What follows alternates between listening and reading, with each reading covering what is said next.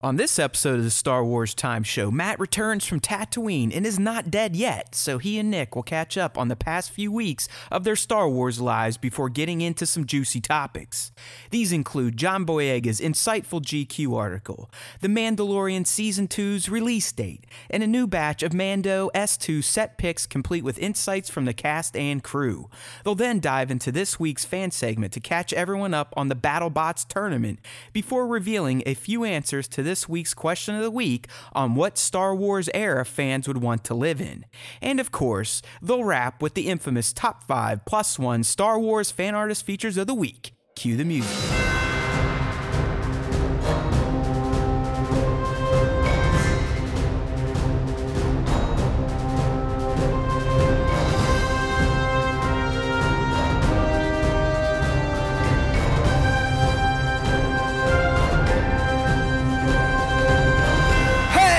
Now, everybody, welcome back to a brand new episode of, what is it? It is the Star Wars Time Show. And look who is back. Yes, I have decided to grace you all and Nick with my presence yet again. Face is a little hairier. Neck has a few more tumors in it. But I'm back and I'm ready to rock and fucking roll. Right, buddy? We're here. Nick kind of held the show down for us last week by himself. It was a good little hour-plus long episode. Check it out. I listened to it myself as I mixed it for him at the beach last week. See, I am a dedicated Star Wars Time Show host.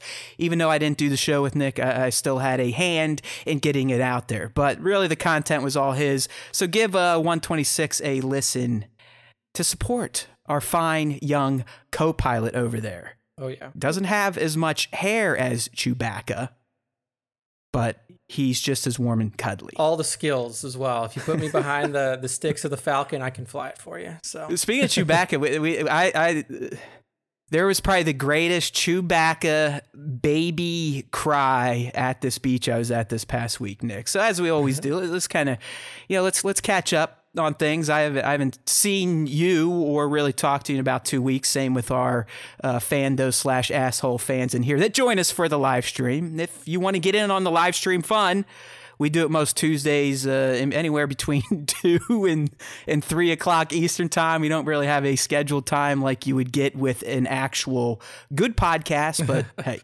Yeah, the schedule may change too. As I mentioned last week, I had my final round interview for a job, and if I end up getting that job, then Tuesdays in the middle of the day are probably not going to be a go for podcasting. Yeah, which is I don't know. That'll be a bit of a bummer. We might have to bump it to the evenings, but hey, we'll keep doing it because it seems to be what at least the hardcore SWTS fans like. They like the live stream. They like to interact with our dumbasses and their own dumbasses. Yeah. It's like a big meeting of dumbass.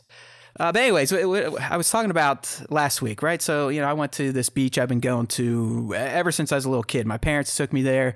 I am now taking my kid there. It's one of those types of things. And by the end of last week, Nick, Heather and I were working with our finance guy, mortgage guy, he's my uncle, to figure out if there was any sort of viability into us ever living at the beach in terms of buying property a block or two, off the actual coast, this type of thing, maybe renting it for a good part of the year to cover some of the mortgage. But I just love it there. Home, yeah. Exactly. I love Rehoboth Beach. But when I was there, I was talking about Chewbacca and this, that, and the other thing. This little baby, man. I mean, her cry was 100% Wookiee. Because she was there all week. I mean, you kind of, at places like this, you run into the same people all week long because everyone's renting the place. They all kind of end up on the same spots on the beach. So we had the pleasure of hearing her all week. But I mean, her cry was just like, she had that like deep kind of little roll every time, man. It was hilarious. It was like, wow. I mean, she was a tiny one too, so this wasn't something she was just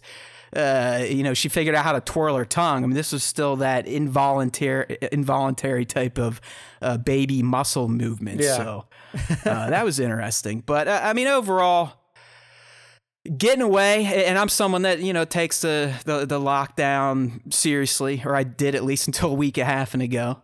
For 5+ months, I'd only left my place twice to go to Giant Eagle. And the only reason I left the second time is because it was for my wife's birthday.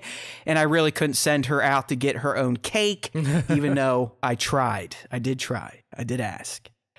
So, we leave for the East Coast. I didn't want to go to the South beaches these years. I mean, I have timeshares down in Hilton Head, but I don't trust the South. I don't trust the thinking in the South. So we headed out east to Rehoboth, which is in Delaware, as well as Ocean City, Maryland. And we started in Ocean City, Maryland, Nick. And when we first got there, I was like, okay, we can maintain the bubble. We got a hotel. Let's go on the boardwalk. It's mandatory face masks, this, that, and the other thing. It's outside. It's spaced out. Within 3 fucking minutes, I'm like, we're all going to die. Our decision to leave and go to the beach is going to kill us because of everything you hear. Like, if you're someone like me that literally for 5 months, you just sat around, you didn't really go out and venture to see shit. No, I'm not some fucking weirdo. Whatever. I like my house. I didn't really have the need to leave. So it is what it is. Nick, he's talking about flying on planes, traveling. He's been all over the place. This was my first venture out into public as if we still live in a normal United States of America. So it's the first time I really got to see just how fucking shitty people are. The compliance for masks at Ocean City was a fucking joke. The enforcement was a bigger joke. I mean, I just seeing cops standing there with masks to hand out to people, too pussy to go up and give it to people not wearing masks. It's just like, what the fuck? We also learned when we got there, Nick, that we decided to show up in Ocean City for Jeep Week. Oh, God. What is it just like people who own Jeeps that show up? Your reaction was exactly what I was looking for. I mean, some people listening here, you're from overseas, you don't quite get it. But over here in America, anytime you have a week preceded by a vehicle, it's typically going to be a large gathering of rural type of thinking. Those over in the UK, how you all think we talk, like, how you doing, y'all? Like, that's what a Jeep Week typically brings. I don't want to blanket just kind of lay down how most of these people think, but a lot of people that would go to a Jeep Week probably also don't believe in science, this, that, and the other thing. So you kind of get why I felt like we were instantly dead when we showed up at Ocean City. Yeah. I mean, Nick, people eating at restaurants like it's fucking 2019, people drinking at bars like it's 2019, and I'm sitting here with my family essentially saying, hey, let's try to die. Let's try to die. I'm surprised that they had bars open. I know that like some states have allowed just straight bars to open, but a lot of like even Texas has like some sort of stipulation in where you have to be considered a restaurant to be able to open. Nah, man. I mean, if there was a potential to get seats somewhere near a window, or you could say it was somewhat open air. Yeah. Everything was open. I'm telling you right now, both locations we went to, you would have no idea there was a pandemic outside of a bunch of people wearing masks and signs everywhere and hand sanitizer everywhere. Yeah. Everything's open. Everything's fucking open. And more power to those of you that want to go eat in restaurants, this, that, and the other thing. But I mean, I felt like just even being outside, spread out with a mask on, was risky at these places, just because of the, especially Ocean City, the density of human fuckwads. Yeah. All right. Yeah. It's a weird. Yeah. I mean, some states. It's odd, man. It was odd. It was odd for me. In America, I know that a lot of people overseas and then some people who live here have said it. It's like in America, when we decide that we are bored of something, it just doesn't exist anymore. And I think that's what we've come to in a lot of states and in 100%. I mean, it's what, over 6 million now. It's so pervasive in our society. It's like the common cold now. I really don't think there's going to be a way to ever eradicate it here. Like some countries haven't fully gotten rid of it, but they've at least lowered it to the point where you don't feel like if you go to a beach spread out, you're going to catch it. And that's just where we are. So that was Ocean City. Then we ended up at Rehoboth, Delaware, which is, it's in Delaware, a little bit more of a blue state. big gay community, so that was uplifting to me, just because I knew they were probably thinking the right way. And the compliance was much better, but still, lots of open restaurants, lots of people eating in restaurants. And the Friday before we left, leading into Labor Day, you could see the masses of people coming in for the holiday weekend. I was like, I wanted to stay an extra day, but let's get the fuck out of here. Because Friday on the beach, it was hard to clear, 10 to 15 feet of space in between you and other beach goers. Yeah. I mean, I forgot completely that it was Labor Day weekend until like Tuesday or Wednesday of this week. So in my head, I was just like, oh, it's another week, just, moving through the weekend. Yeah, that's kind of how everything is, especially for you. I know you've been doing some contract work, so you haven't really been in that rhythm of a work cycle. And really, me, frankly, I've been off for the past fucking month. So I was kind of living your life too. And it did not feel like a holiday weekend, but in summary, here's the deal. If I die next week, it may have been worth it, because I love going to the beach.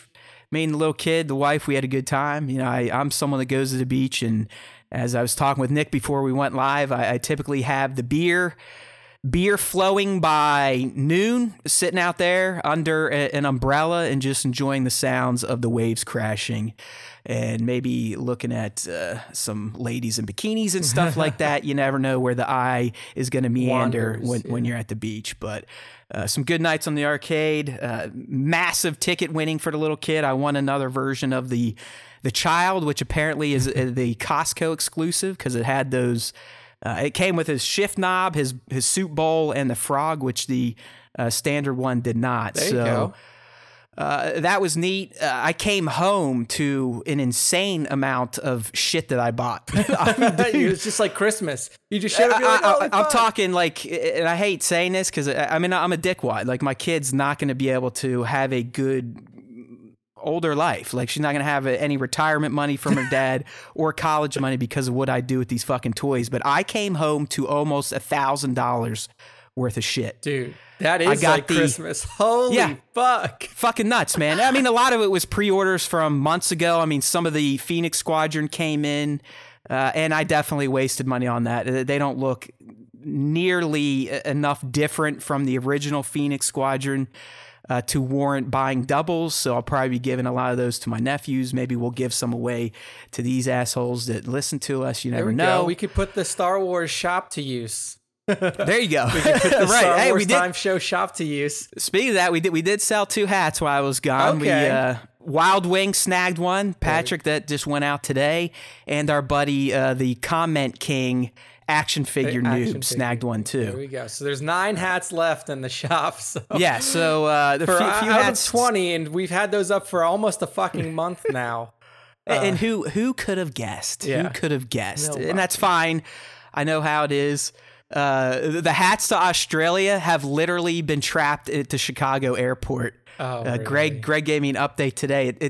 He showed me it took a week to move from one end of the Chicago airport to the other. Dude, it's so USPS for the win. Yeah, USPS now in the midst of what's going on. Plus, I'm sure international shipping. Oh yeah, weird. With COVID, everything it's going to be way slow. But I think Greg and the buddies down under will be lucky to get the hats by Christmas. Yeah, those would be nice Christmas presents for you guys. So and by then they'll show up like an Ace Ventura delivered package. Yeah, I just have a feeling they're going to be smashed to bits, but. I did my part, Greg. I got them out there. I think there's some sort of insurance, so hopefully they get out of Chicago within the next month. Yeah. Okay, Nick, so here's some of the shit that I came back to. Most of it's Star Wars, but I'll lead with a non-Star Wars. The Lego NES kit. Okay. It's I don't know if you've seen it, but it's essentially the NES with a controller and an old school tube TV. You build it out of Legos. That's pretty fucking sick. Yeah, it was an exclusive. I back ordered it, months ago when it came out, and it finally showed up. So that was like, wow, and that was a big buy. Nice. Another thing that happened last week, I was getting a little, I don't even say I was boozy. I might have been woozy, but I had some issues on Sideshow with not being able to not buy stuff. So I went out there. I'm like, I got to get the Ahsoka. Got her. Got to get the 501. Got her. Yep. And I'm like, you know what? Fuck. Mando's almost back, and I've been looking at the heavy Mandalorian and haven't pulled the trigger yet. But you know what, man? He looks so damn good. And I've been seeing some people overseas that are getting the 1/6 scale, just standard Mandalorian. He looks fantastic. I was like, I got to get it. So pre-ordered the heavy Mando. Then I'm like, you know what? I don't have any 1/6 scale stormtroopers yet, and I've been seeing some pretty cool shots from Capes and Rifles and Classy Mojo of the remnant stormtrooper from Mandalorian. So you know what? Oh, man. He's available now. I'll just fucking buy him straight up. So you went on here a he is. 1/6 tear. Holy shit! That was here an he is. expensive If you're on the tear, live too. stream, you can see him. I mean, it is a beautiful 1/6 scale stormtrooper with the remnant schmutz all over his armor. So he was here waiting for me. We also had our princess and queen Okay. waiting for me, the Return of the Jedi 1/6 scale Princess Leia with the little furry guy. There he is, Wicket. Again, if you're on the live stream, you can see my little show and tell right now. But if that wasn't enough, if that was not enough, I got my Zeb. I got the old Chrome Stormtrooper Black Series. There he is, nice and shiny. Some say it could be Captain Phasma in her younger days. I think that's about it. So a lot of Hot Toy stuff, the Legos, but more importantly, back to the Hot Toys, Nick. And I've reached out to 1/6 Shooter and some other people to kind of kick me over this ledge. Trevor's never going to pull you back on the other side of the ledge. He's going to throw your ass off and watch you fall. Right. But as high-end and nut job toy collectors like some of us are, you need friends like that are going to be the other voice on your shoulder, the other devil saying, yeah, man, do it. Yeah. Do it. Spend 200, 400, 500. Who gives a fuck? It's not my money. So I love when guys do that stuff. So here's kind of what I was throwing out there to these guys. I'm like, at this point in time, I have every Mandalorian 1/6 pre-ordered. Din, I'm talking about. I've got as many child 1/6 as a person could need. I got the Scout Trooper on the speeder bike. Yep. I got the Death Trooper Mando. Mm-hmm. All right? So now I pre-ordered the Heavy. I bought the Remnant straight up. He's here. So Nick, I'm sitting here going, you know what? I like having full waves. And the only two left in this fucking 1/6 scale The Mandalorian collection that I do not have yet, either on pre-order or in my possession, is the Incinerator Trooper. That one does in look IG-11. good. I mean, those are probably, without seeing them, I know what the Incinerator Trooper looks like. In my opinion, that was one of the coolest ones of that run. Oh, he looks great. In IG-11, man, how do you have everything else and then not have IG-11? I feel like that's a necessity. There you go. You're not even a collector, and you're starting to understand the disease we have to live with. You're exactly right. You are exactly right. What you said on IG-11 is what's playing through my brain even as we talk about it now, and I'll probably go pre-order the motherfucker when we're done, if not while we're still on the show. Because, like you said, how could you have the whole fucking cast and not IG-11? Yeah. I mean, at first I was like, I don't need the bad guys. I just need the good guys. And then I started seeing some. I'm like, oh, fuck it. And we got people in here now, Joe Klondike, just get them all. He's right. Collect them all. Our boy 1/6, who I'm talking about, he's in here like, do it, can't take it with you, fuck it, spend your money on toys or die. And they're right, but I mean, you got to get IG-11 right at this point. I mean, I've got the 1/6 scale baby. He's gonna have the little sack. I think that comes with the speeder bike set. It just has to happen. So the real question, Nick, is do I just fuck it all and also throw in the Incinerator Trooper and just complete it? I would just go the whole distance, do the whole shebang, and then take once you get them all, once you get that, I'm getting sweaty just thinking about it. It's more fun for you. You're building up the Star Wars Time Show Museum. You have to remember that. You cocksucker. More fun for me. Yeah. These things are only fun when I buy them and take them out of the box. After that, they become stress. It is a hate fest. All I do, I look at them like, okay, Leia and Wicket, I need to shoot you guys at some point. Okay, Remnant, I need to shoot you guys at some point. Oh, and by the way, I'm also going to have to put you away in my shelves, and my shelves are filling up. Now I'm going to have to buy more shelves, and there we go. We get into the never-ending loop of a collection addiction. Okay. I mean, I feel like you're already years into that addiction. So what's the point in stopping now, right? One more exactly, hit, but one more bump. you get just sometimes we have to lament the disease. As much as we love it, sometimes we have to bitch about it. Maybe it's like some self-help tactics here. I'm just trying to make myself feel better with other people basically saying, go ahead, spend all your money because it's not theirs. And I get it. I would do the same thing for the rest of you. I would think about doing it live, but I don't want people to see credentials and this, that, and the other thing. See all of your how much other stuff I have pre-ordered because I'm a dickhead. I think even Klondike said, he's like, dude, my wife would divorce me if I bought as much shit as you did. And I mean, so, but you gotta understand. This is Matt's one passion in life. I mean, I feel like at some point you kind of made the trade because at one point your money sink was games. It was video games. And then now both of us have kind of shifted away from games, and now you've shifted from games to collectibles, and I've shifted from games to nothing.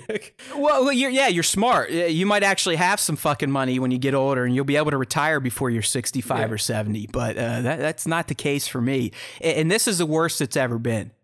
Once you graduate to the big boy, big girl stuff in the 1/6 scale, it's over, man. Because your bills they increase by a factor of 10. You go from buying $20 figures on a whim to $200 figures on a whim. Yeah. And 200 is low. I mean, there's not many 1/6 scale $200 figures unless it's like a fucking old man Yoda. Do you think that Hasbro will ever do a 1/6 line that's more affordable? Like instead of just doing the 1/12 scale Black Series line and then the 375? No, I mean, I think that's what they've tried to do with the Hyper Reel, which isn't 1/6, but it's also not the 1/12. Yeah, it's like... And just based on the initial reaction to those figures, I don't know if they'll continue it. I mean, there's really been no other news outside of the Vader and the Luke. Yeah. The Vader's great, but the hands fucking suck. The arm joints can pop out. His whole suit's rubber, so I'd imagine in 20 years it's going to be eroded and destroyed. And then Luke is completely rubber. There's not one bit of cloth on that guy. Yeah. And depending on how you look at him with light, the face looks a little it can look a little weird. Yeah, it can. It's like a little elongated. Down in look at these cocksuckers. A 1/1 scale Vader next, Matt. Right, yeah. Matt can stand next to a 1/1 scale Vader, and it almost takes I would look Matt like his kid. I would look like a youngling. We could reenact the death of the younglings, but with Vader instead of non-mask Vader. They had a 1/1 scale Vader at Celebration for sale. I can't remember. It was like $6,000. Yeah, they're cheap. They're like $5,000 something. Yeah, like that. Somewhere around there. So. But yeah, man. I mean, that's the 1-to-1 stuff. Do you like? Would you want 1-to-1? Dude, I would need a. Is that more up your alley? Like if you get like a full suit of stormtrooper armor, like screen worn. I think that would be really cool. My only problem right now is even though we're in a brand new house, I don't really have a lot of space to put it. Like you guys can see behind me that this is a 10 by 11 room that is my office / game room. So I have a 55-inch TV behind me with all of my video game stuff. I have my desk right here against the other wall. Against the wall over to my right, which you can't see, is a window, and then like a small bookshelf where I keep a lot of my Star Wars collectibles that I do have. So like my R2 unit that I built when I was in Galaxy's Edge is up there, and then a lot of my Star Wars books from the old EU. The only spot that I have is right next to my desk. I can fit like a 1/1 scale something there, but then I'm out of room completely. Then that'd be your home security. Just have like Vader's crotch hanging out your window, so when people walk by, they're like, "Oh, we're not gonna fuck with this guy."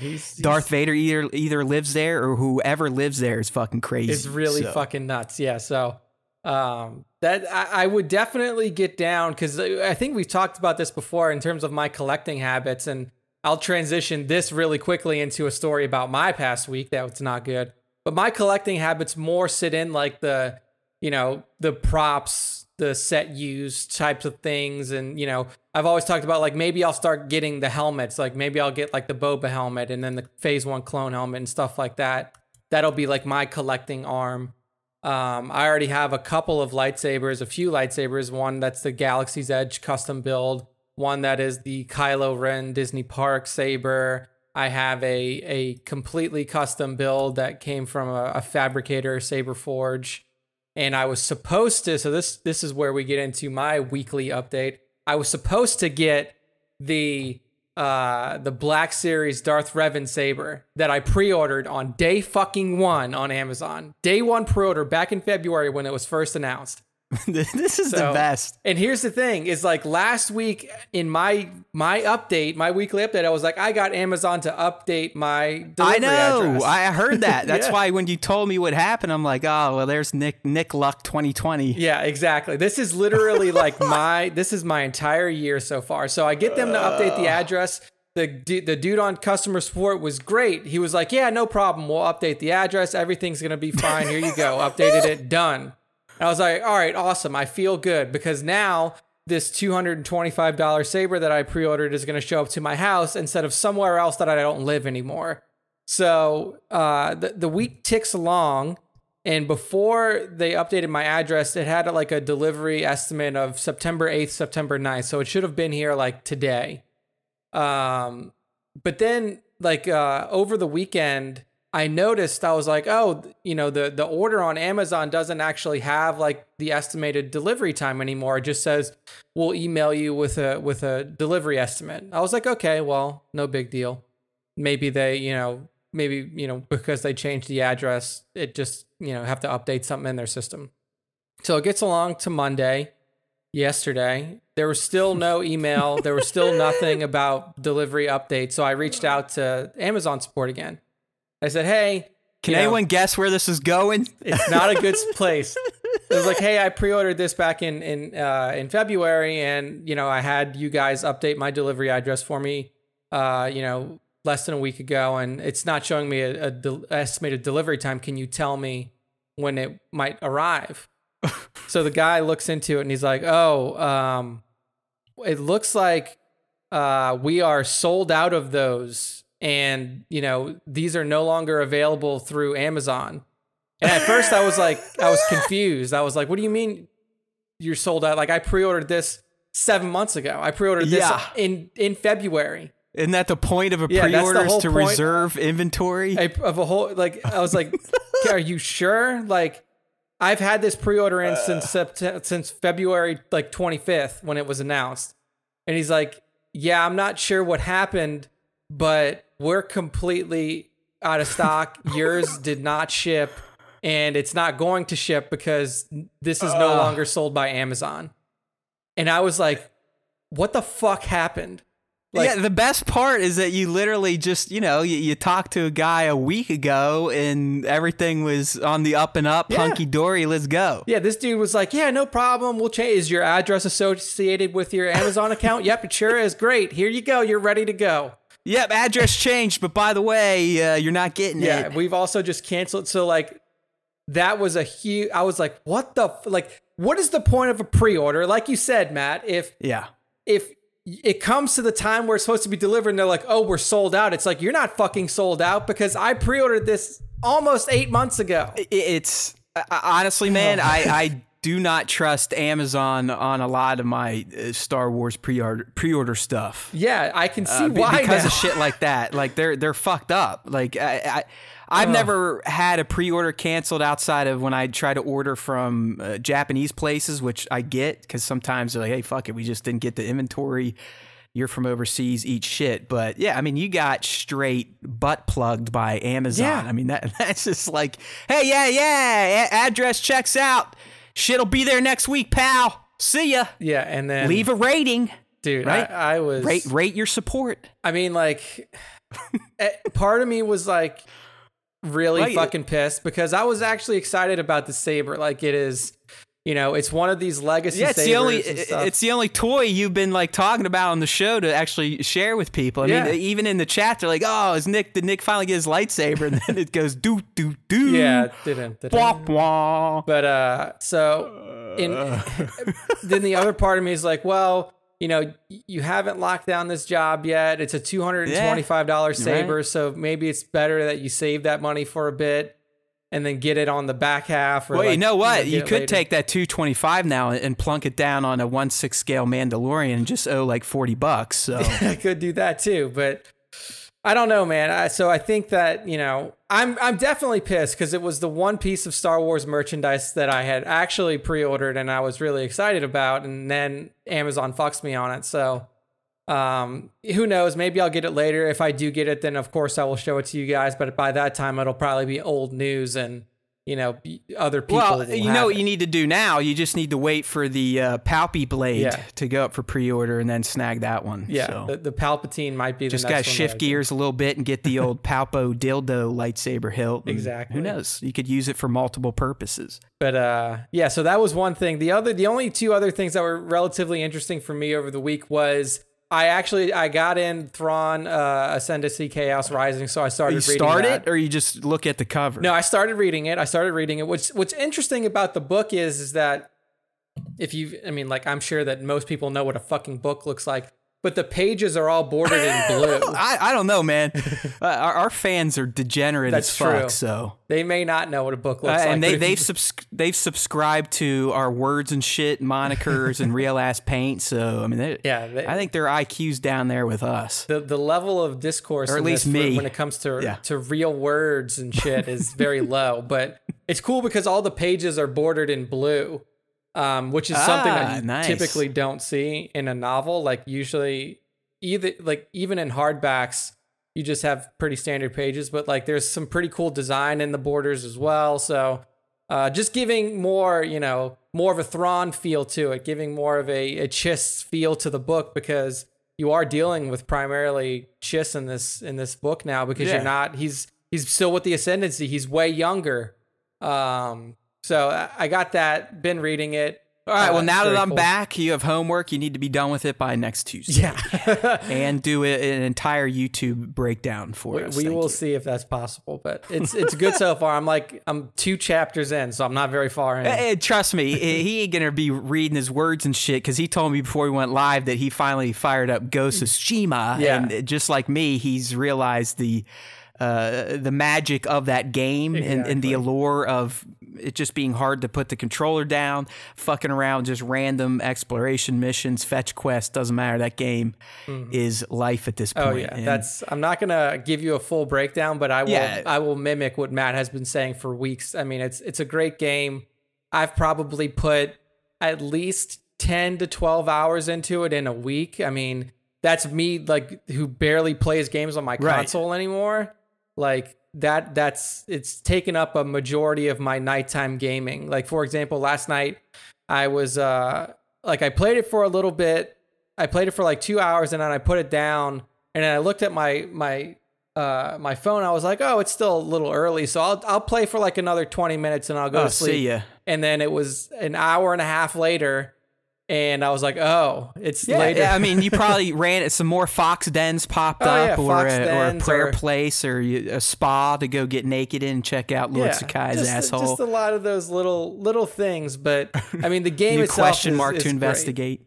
Great. Yeah. Now, does it not feel like you're controlling a Jedi, albeit he is a samurai, right? It does, dude. Like the sword play in that game, and the fluidity with which you can change forms is like, that is what I want to see out of a Star Wars game in the future. I mean, I know that we're probably not going to get that with Fallen Order 2 or whatever the follow-up to Jedi Fallen Order is going to be, but that type of fluidity of combat, that style of exploration is what I'm looking for. Especially like, that type of game would be perfect for the Fallen Order timeline, like the post Order 66 timeline, because essentially what you're doing in Tsushima is you are one of the last surviving samurai after the Mongol invasion of Tsushima Island.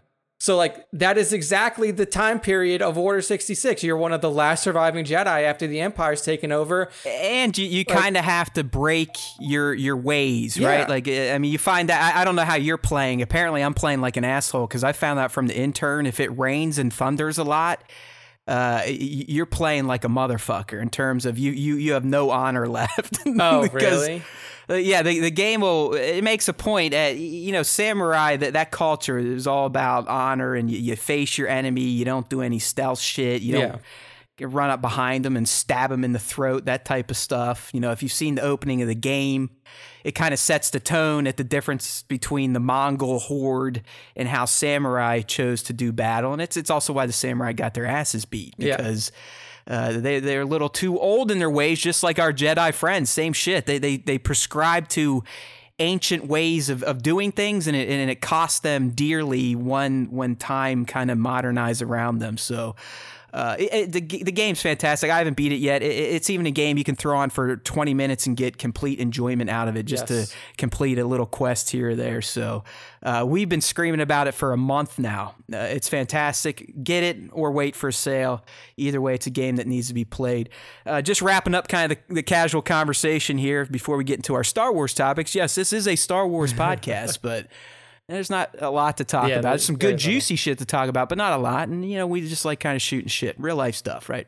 Real words and shit, as we say on the Star Wars Time show. But brief updates on pop culture shit. Huge fan of Bill and Ted 3. I mean, I'm a Bill and Ted junkie from day one. So I got my 4-year-old. We watched the first two, I think, in July. She actually loves them. Is like, Daddy, they talk like you. I said, hey, why do you think Daddy is always saying dude and totally and be excellent? And but I loved it. I thought Bill and Ted 3 Face the Music was just a great movie. A little bit different than I thought how it'd play out. I love how they incorporated the two daughters. Again, dads with little girls, that type of stuff is probably going to affect us more than others. But really liked it. Watched it twice. Had a few beers while watching it. Maybe that made it better, but enjoyed it. And we did the Mulan thing. Okay.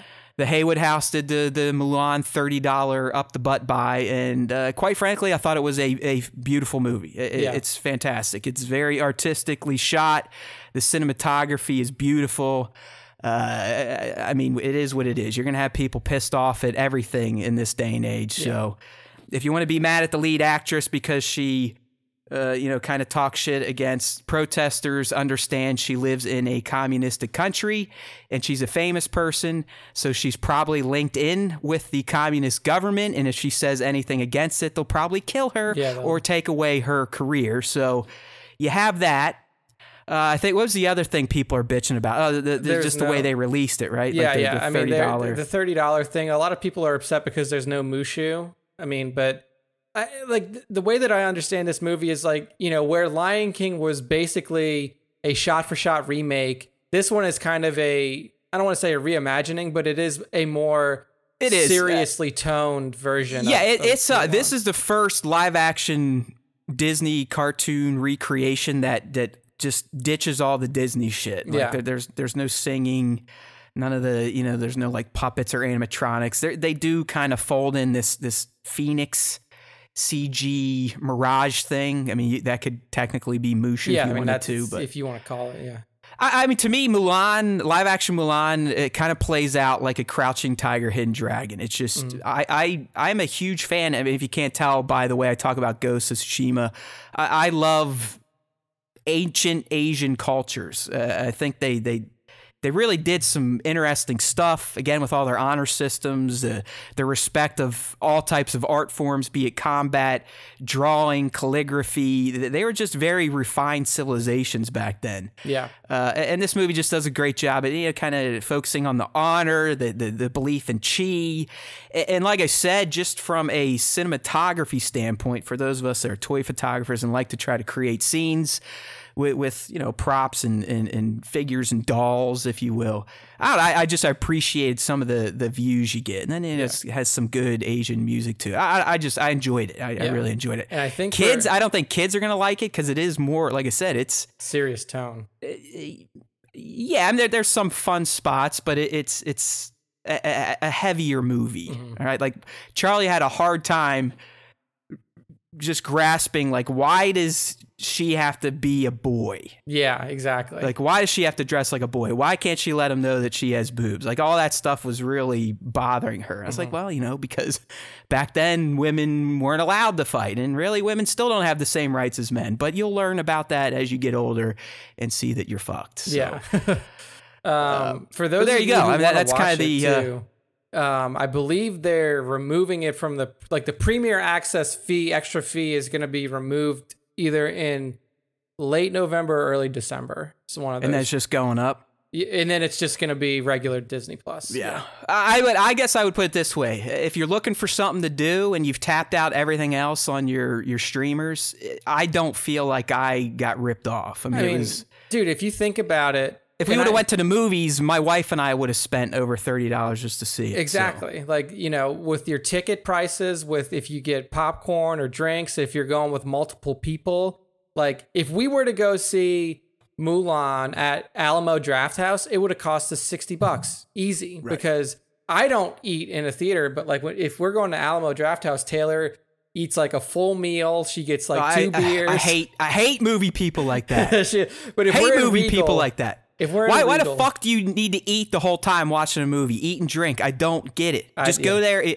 You're supposed to enjoy the ambiance of the film in a big theater, the big screen, the big sound, not assholes sitting next to you shoving popcorn and drinking right into your ear. And I'm someone, it's like a mental disorder where listening to people eat or drink drives me to the point where if I had an ice pick, I would just not even look at them and just stab it right into their face. Nice. Because it drives me mad. Yeah. It could be my daughter, my wife. It doesn't matter. Like, I want to just take their necks and snap it. That you would never ever want to go to an Alamo Drafthouse then, because that's all. Alamo Drafthouse is literally just like a movie. It's not even. It's a restaurant with a movie screen. I got you, and that's what AMC's dine-in suites are as well. It's the same thing. I mean, it smells like a fucking restaurant as you're eating. You got fatsos stuff in their face with cancer-producing foods, but. I don't have to worry about that for a while. I mean, I so want to see Tenet, but I'm not fucking doing that. Not after going to actually leaving my Hobbit hole and seeing what the world's like. I'm like, nah.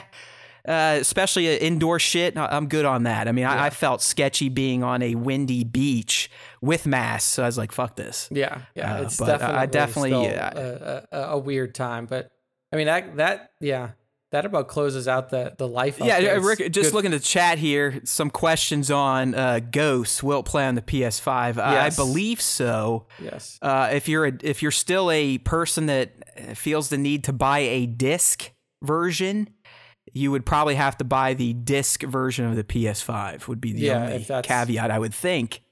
Because from what I understand, there's full backwards compatibility between PS4 and PS5 in terms of digital title releases. Okay. And then I'm not sure how it works on the disc end of things. It might be like title by title, but basically like the hardware is the same. So it's still going to be Blu-ray disc hardware for PS5. So you should be able to play it with no problems. I'm completely sans disc on pretty much anything these days. Yeah. Games, films for sure. I mean, that's the thing is like, because I have such a backlog of PS4 games that are disc based, like God of War, Spider-Man, and all these other things, I'm going to get the disc PS5. But in general, I am very much no physical copy, please. Like my Ghosts is digital. The Last of Us 2 is digital. Final Fantasy VII Remake. I don't even know if you could get that physical, but that's digital. So, but yeah, if you own a digital copy, like day one, I'm pretty sure you can boot up your PS5, go to your library, download Ghosts, and then bang, you can play it on there. I don't know if there's going to be any up-res. Like, there shouldn't be any up-res issues because PS5 it's going to play it in the same 4K resolution as it would on PS4. But yeah. It will be available to you there on PS5. So, all right. So, thank you for joining the Star Wars Time Show, where we literally have not talked about anything Star Wars except all the fucking money I spend on it. And I did a quick show and tell, but hey, we got some stuff for you, and we got some legit shit. Finally, Yeah. I mean, the Mando promotional machine has finally awoken. I don't know what the fuck these people have been doing in COVID, but we've got legit Mando news to talk about. But before we get there, we're going to talk about kind of the shittier side of being in Star Wars, and that's dealing with scumbags. And we got a good article from our buddy John Boyega last week. It was in the British version of GQ, I believe. He caught a lot of flack for it, as usual, because people just kind of pull quotes here and there and don't really read the whole thing. But if you did read this article, I don't know why anyone would have any problem with what John said. I think he spoke a lot of truth, and I think he just highlighted what it's like to be a person of color in Hollywood, in a film, a franchise of this size. And Nick, correct me if I'm wrong here, but the main points he made were essentially, no one had a Star Wars experience like his because his was solely defined by his race. Yeah. And we all remember it. I mean, when the very first teaser, you get a shot of a young strapping black man and stormtrooper armor, and immediately the fucking ding-dongs out there like, what the fuck? Black stormtroopers? No fucking way. Yeah. And then there's someone with a lightsaber. Black guys can't have lightsabers. I mean, you guys know all the bullshit that was swirling around The Force Awakens and this guy. Yeah, I mean, that was his biggest, one of his biggest gripes. He's got really two big issues, is that Disney basically pulled a bait and switch with the marketing, because they, like you said, the first thing you ever saw for TFA was Finn stepping up out of the sand in the stormtrooper outfit, and there he is, bam. You see his face, black stormtrooper. And then one of the other first pieces of marketing material you'll see is Finn holding the ignited lightsaber. So everybody, like even us, if you go back to early, Entertainment Buddha days of Star Wars time show, like we were talking about, like, oh wow, like this guy is he going to be the Jedi? Is he not going to be a Jedi? Like we are already at that point. We knew that Rey was a character. We're like, are there going to be two Jedi? Like, what's happening here? But he was really upset by that. Like he was marketed as a key character, and what he says here is like, what I would say to Disney is, do not bring out a black character, market them to be much more important in the franchise than they are, and then have them pushed to the side. It's not good.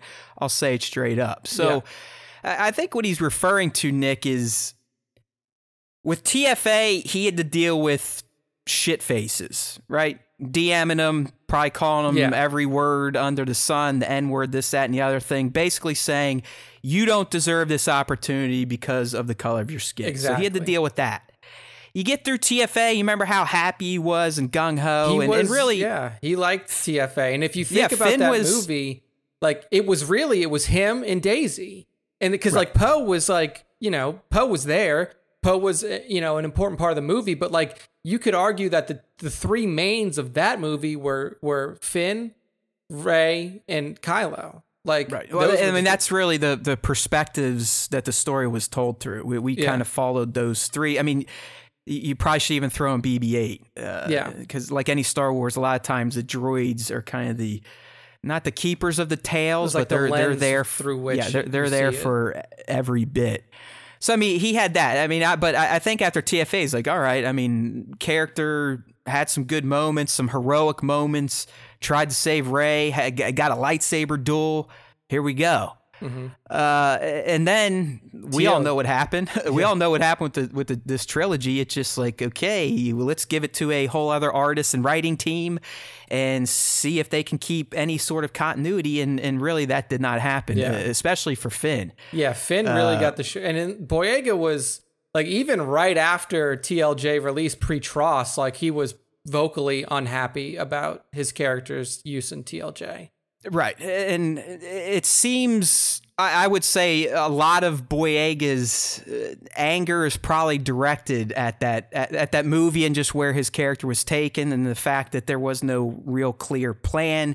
Again, whatever the fuck the story group was supposed to do, they weren't really doing much because they allowed the artists to write their own story. And you know my tune on this. I'm not a Rian Johnson hater. I think the guy's a fucking talent. I mean, dude won an Oscar for essentially creating his own story or adapting a story. I mean, Knives Out's pretty fucking good. Knives Out is really good. TLJ is pretty fucking good if you all things considered. That still comes down to my thing. Like, how do you not have a cohesive narrative throughout all three, and maybe let different directors at least shoot it a different way, and not so much change up the entire story. Yeah. So I think, I mean, some people in the chat, they're like, yeah, I mean, TLJ is where Finn kind of got derailed, and they're right. He was sent off to just kind of putz around with another person of color who, again, Boyega brings up, like, hey, like, you guys knew what to do with Daisy. You knew what to do with Adam. You knew what to do with these other people. But when it came to Kelly Marie Tran, when it came to John Boyega, you know, fuck all. Yeah. So what do you want me to say? What they want you to say is, I enjoyed being a part of it. It was a great experience. Nah. I'll take that deal when it's a great experience. They gave all the nuance to Adam Driver, all the nuance to Daisy Ridley. Let's be honest. Daisy knows this. Adam knows this.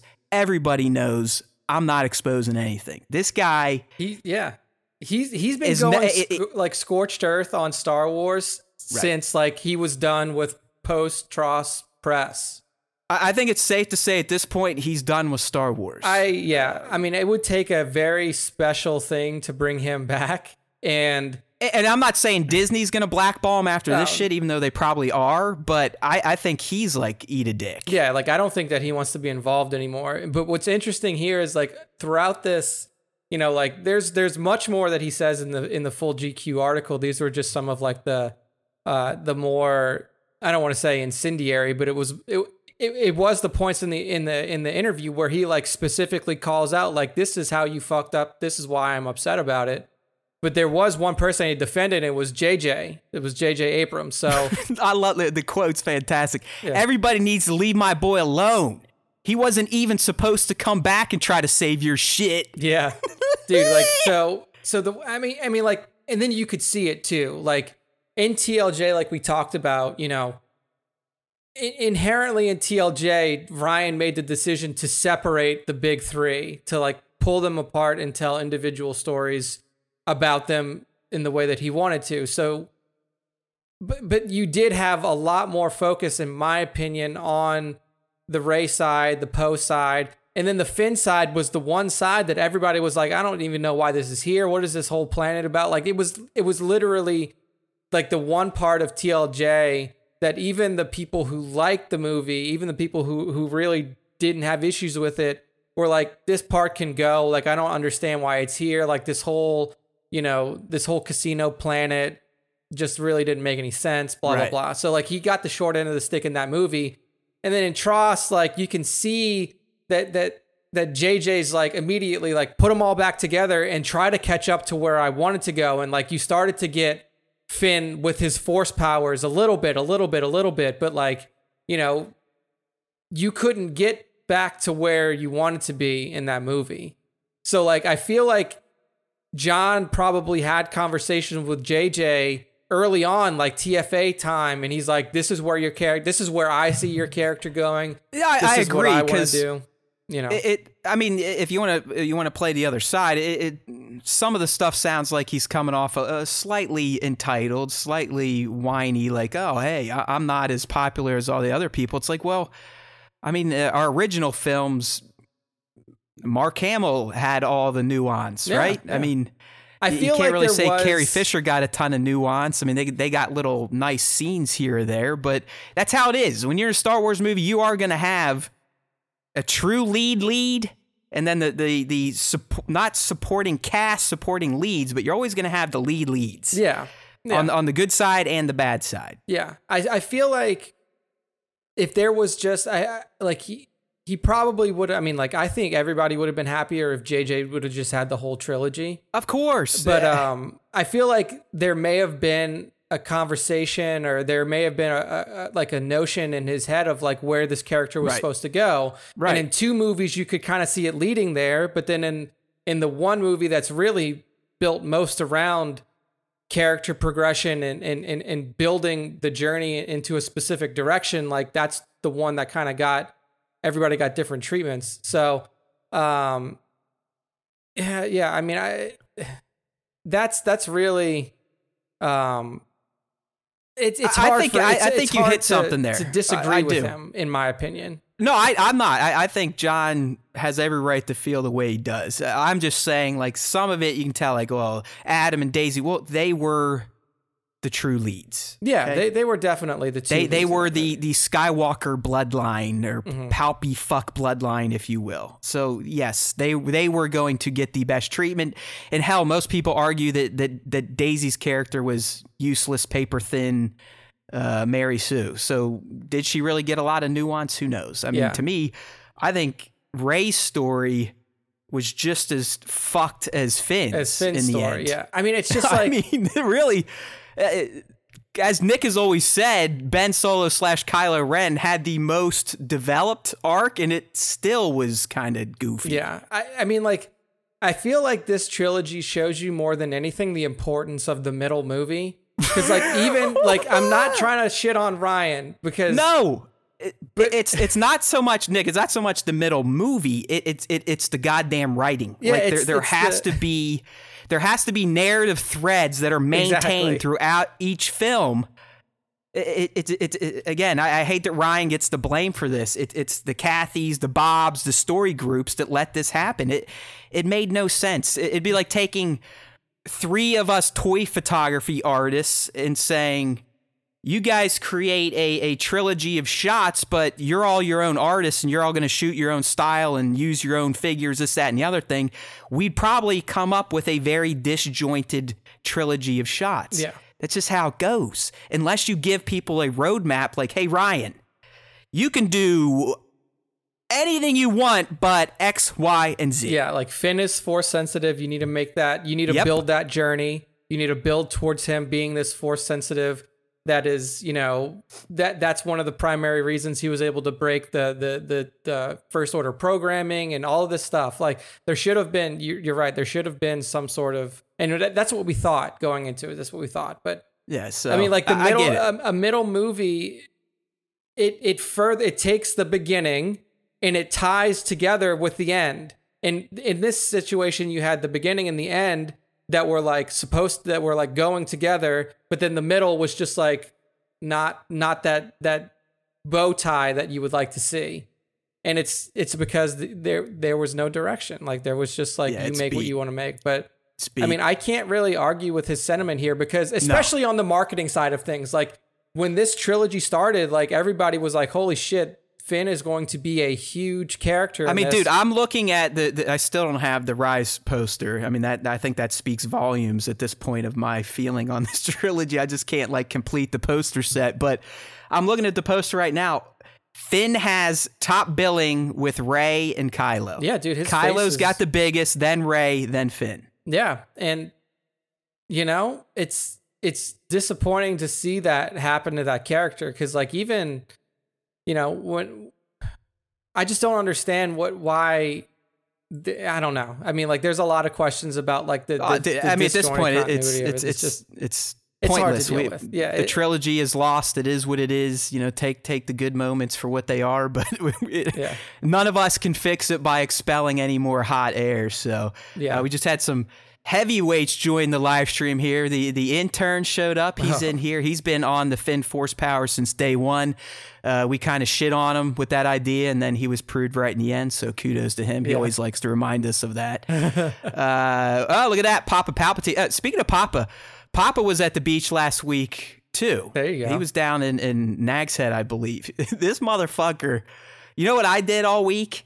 I told you. I mean, I would get out there around 7:38 by myself, walk the beach, do a swim, maybe do some exercise if I wanted to. Wife and kid would come down around 9. We'd go walk the boardwalk, get breakfast, hit the condo. I'd load up the cooler for the day just with beer. I'd get my Yeti of water just in case I started to get dehydrated or was seeing things. But by 11:30, 12, my fat ass was sitting on the beach drinking. Yeah. And drinking literally all day until I naturally or unnaturally would fall asleep around 9 or 10 o'clock watching Miraculous with the kid. Papa, on the other hand, like, people need to go through his feed from this last week. We'll see Papa a little bit later in the show. And some of the BTS stuff. But this motherfucker, I don't know if he owns a beach house or rents one like I did, but he used an entire room to bring Star Wars toys and dioramas and shit to shoot with. And the guy religiously every day was out on that beach at sunrise setting up some immaculate and super duper sized scenes. And my good friend here picked one of them. I haven't looked which one it is yet. I'm assuming it's going to be the AT-AT one, but it could also be the Death Trooper one. But Papa, he spent his time well at the beach. Let's just say he was much more efficient, and he actually took part in this hobby. I brought my camera bag and a few figures, didn't fucking open it the entire time. There you go. But no, we'll talk more about Papa when we get there. But the guy he's a madman with this hobby. He's a fucking madman. I love it, and maybe I'll get back to it. But my little girl, she fresh 4, it'll be 4.5 in October. So there's still a lot of dad. I feel like I want to be hanging out with the family at this point in time. I assume when she gets older, I think Papa's kids are a little older, where they'll be wanting to do their own thing. Then the old man can dip away in the mornings or the evenings to do some toy shots. But I was jealous of what Papa was setting up. I mean, amazing shit. It's like the guy brought his own U-Haul just to move figures and dioramas he's built down to the beach. He went on a mission. Like, he definitely went on a mission. He got it's insane, shots. And it paid off, man, because he produced some amazing scenes. Like, he's a scene shooter, right? He's not like my simple ass doing portraits here or there. That guy sets up motherfucking scenes. But we'll get there. So yeah, I mean, Boyega got fucked. There's no doubt about it. I would say he's burning bridges at this point, and I think he wants to and doesn't give a flying fuck. Yeah, no, I mean, John is not the type of person. I mean, like, even during the trilogy, he wasn't the type of person to just like follow the party line and play nice with everybody. And especially now that it's over, like, John is going at, he's doing things for himself, and he's not trying to say like, hey, let me play nice with Disney just in case they want to bring me back again. Like, he is a very vocally upstanding human being, and he's going to voice his mind and his opinion. I mean, he did all that stuff in BLM in June. I mean, he's all about that. So I mean, he's a fun follow, a fun character. I do like him, and it is nice. It is refreshing to get Hollywood types like this that have been in a mega franchise to just kind of talk like normal people. Go read his full interview as well on GQ. Right. Like, go read the full thing, because like I said, this is just some of the more particular like criticisms of Disney and Lucasfilm and the Star Wars franchise as a whole and stuff like that. But there's much more in there. So go read the full interview. He's a very intelligent, well-meaning, and very, proud person. So yeah, and he's got that brilliant accent too. I mean, it's a mix of his African heritage and then just the UK accent. I'm sure Tones, they probably know exactly what his accent is called, but it is fun to listen to. Plus, he is great at doing an American accent. Like, he doesn't do it in a way like most British people do, where they think we all sound like the South. Like, hi y'all, how you doing? You want to go fuck a goat? Yeah, he knocked the accent out of the park for sure. Yeah, totally. So, all right, dude. So, I mean, really, that was a big story, but really, the huge stuff that dropped mid last week and then just this morning, which will be our final topic before the fan segment, is we finally got actual, real deal, Lucasfilm approved Mandalorian news. Yeah, and that first one was a big leakers one. That actually didn't happen. No more KRTO. The trailer didn't drop because they had to shoot some scenes for a trailer only. It's like, go fuck yourself. But Mando S2, we've got the date, October 30. It drops on Disney Plus. Nick, is it global now? Like, will season 2 globally release? Yeah, I believe so. The reason for the stagger last time is because of the staggered release of the actual platform. So, based off of what we know, it's a global release on October 30th. And the way that I'm assuming is that a Friday? October 30th is I guess let me pull up this thing Friday. Called a calendar. It is. Yes, right before Halloween. Look at that. So I have one question for you, because this is like the very basic news. So October 30th, the tweet says, this is the day new episodes, plural, streaming October 30th. And I don't know if the EW article broke down the release structure of it, but do you think we're going to get the episodic release like we did last time, or are we going to get the full shebang? Nah, no way. They're going to stick to their guns. I mean, they haven't shebanged a series yet, so. No, yeah. Everything's been. I like you picked up on that nuance. I mean, if we were like some other assholes, we would have like started a whole clickbait thread on that. Yeah. Like, yo, they're totally releasing all 8. Look, S episodes. But no, I think they'll stagger it again. Do you see what they're doing? The fucking shitheads. I mean, how many more shitheads can we get on this planet? The Boys is here, right? Boys season 2 is back. Anyone that listens to Star Wars Time Show, you'll like The Boys. It's that type of fucked up content. Like it's as fucked up as it gets on TV. But apparently users are review bombing it because it changed its cadence. It did a episodes 1 through 3 dump. Okay. To kind of give people a heavy helping, but then it scaled back to episodic. So the last 5 are going to drop on Mondays or Tuesdays. And they're review bombing it because of that? User review bombs. I will tell you this. As a gamer, I stopped looking at reviews 10 years ago. Because, like, it doesn't fucking matter what Joe Blow at IGN or what fucking dipshit at GameStop says about a video game. If I like it, then I'll play it. And if I like, I'll go out and get it, or I'll go out and rent it, GameFly or whatever the fuck you want to do. And if I like it, I'll fucking play it. But I quickly realized that the opinions of others means dipshit nothing to me. Well, I'm glad you brought this up, and I'm a huge proponent of this as well, especially because my 10 years reviewing stuff or movies and games, this, that, and the other thing. You have to avoid reviews. Mm-hmm. I mean, it's human nature. If you read someone else's opinion, you will then approach that entity of media with that stuff in your head. It will influence your ultimate take on a film, on a game, whatever. If I go into a movie and Nick's like, hey, man, Mando S1E1 is fucking awesome. All right. And I'll be like, okay. I'll turn it on. I'm watching. I'm like, man, Nick said it's fucking awesome. What are we waiting for? What are we waiting for? Well, yeah, it was great. That baby was cool, but it wasn't fucking awesome. He got me all worked up. So this episode kind of sucked. You guys understand what I'm saying? Mm-hmm. It does happen. Movies in general, like I'll get it. If you want to read reviews for stuff that's going to cost you an arm and a leg, and you don't really want to kind of guess at dropping a bunch of money, all right, maybe.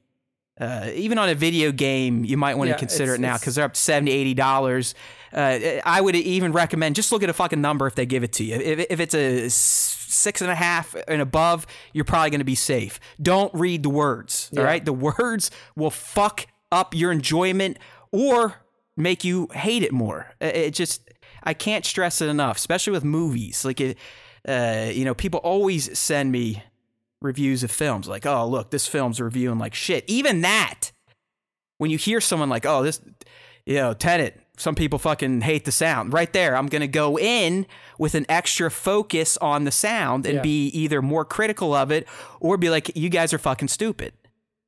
So Nick is right. Don't fuck with reviews, please. Yep. Even though we review stuff, like, unless we do it. Yeah. Like the one thing I will say is that if you can find a single reviewer that you trust, it doesn't even have to be that you agree with all the time, but like, they take a relatively objective approach towards the review and they're more fact-based than like, this is how it made me feel. Right. Then, hey, use them. But like for me, like my only reviewer at this point is Matt. Like Matt goes and sees a movie and he's like, dude, this movie was great or this movie was shit. I'm like, okay. I respect Matt to a very high degree. Well, thank you. You're about the only person. I'd say it's you, Kung Fu, and even Stunt Buddy will ask my opinions, but he still, once he hears, he's like, oh, you're fucking stupid. You like everything. So it's like, well, then why'd you ask? Then why ask? But like when Matt tells me like his opinion on something, I can take that and say like, okay, me and Matt have relatively similar tastes and things. So if he liked it, then I'll probably like it. Yeah. So like with Ghosts, like Matt raved about Ghosts forever. And I was like, I don't know. I might get it. I might not. I don't really play games all that much anymore. But as much as Matt raved about it, I was like, okay, I'll pull the trigger and get it. And I'm glad I did. All right. I can get down with that system because even Kung Fu, the intern, we kind of do that. Like, hey, he'll ask me if I've seen something and I'll be like, blah, blah, blah. It's never any details. Mm-hmm. bloggy blue, but blue be blue. It's like, okay, you take that for what it is. Like he just shot me a text like, hey man, watch Bill and Ted. I would have, I wish I liked it more than I did. I was like, well, I loved it. I saw it twice.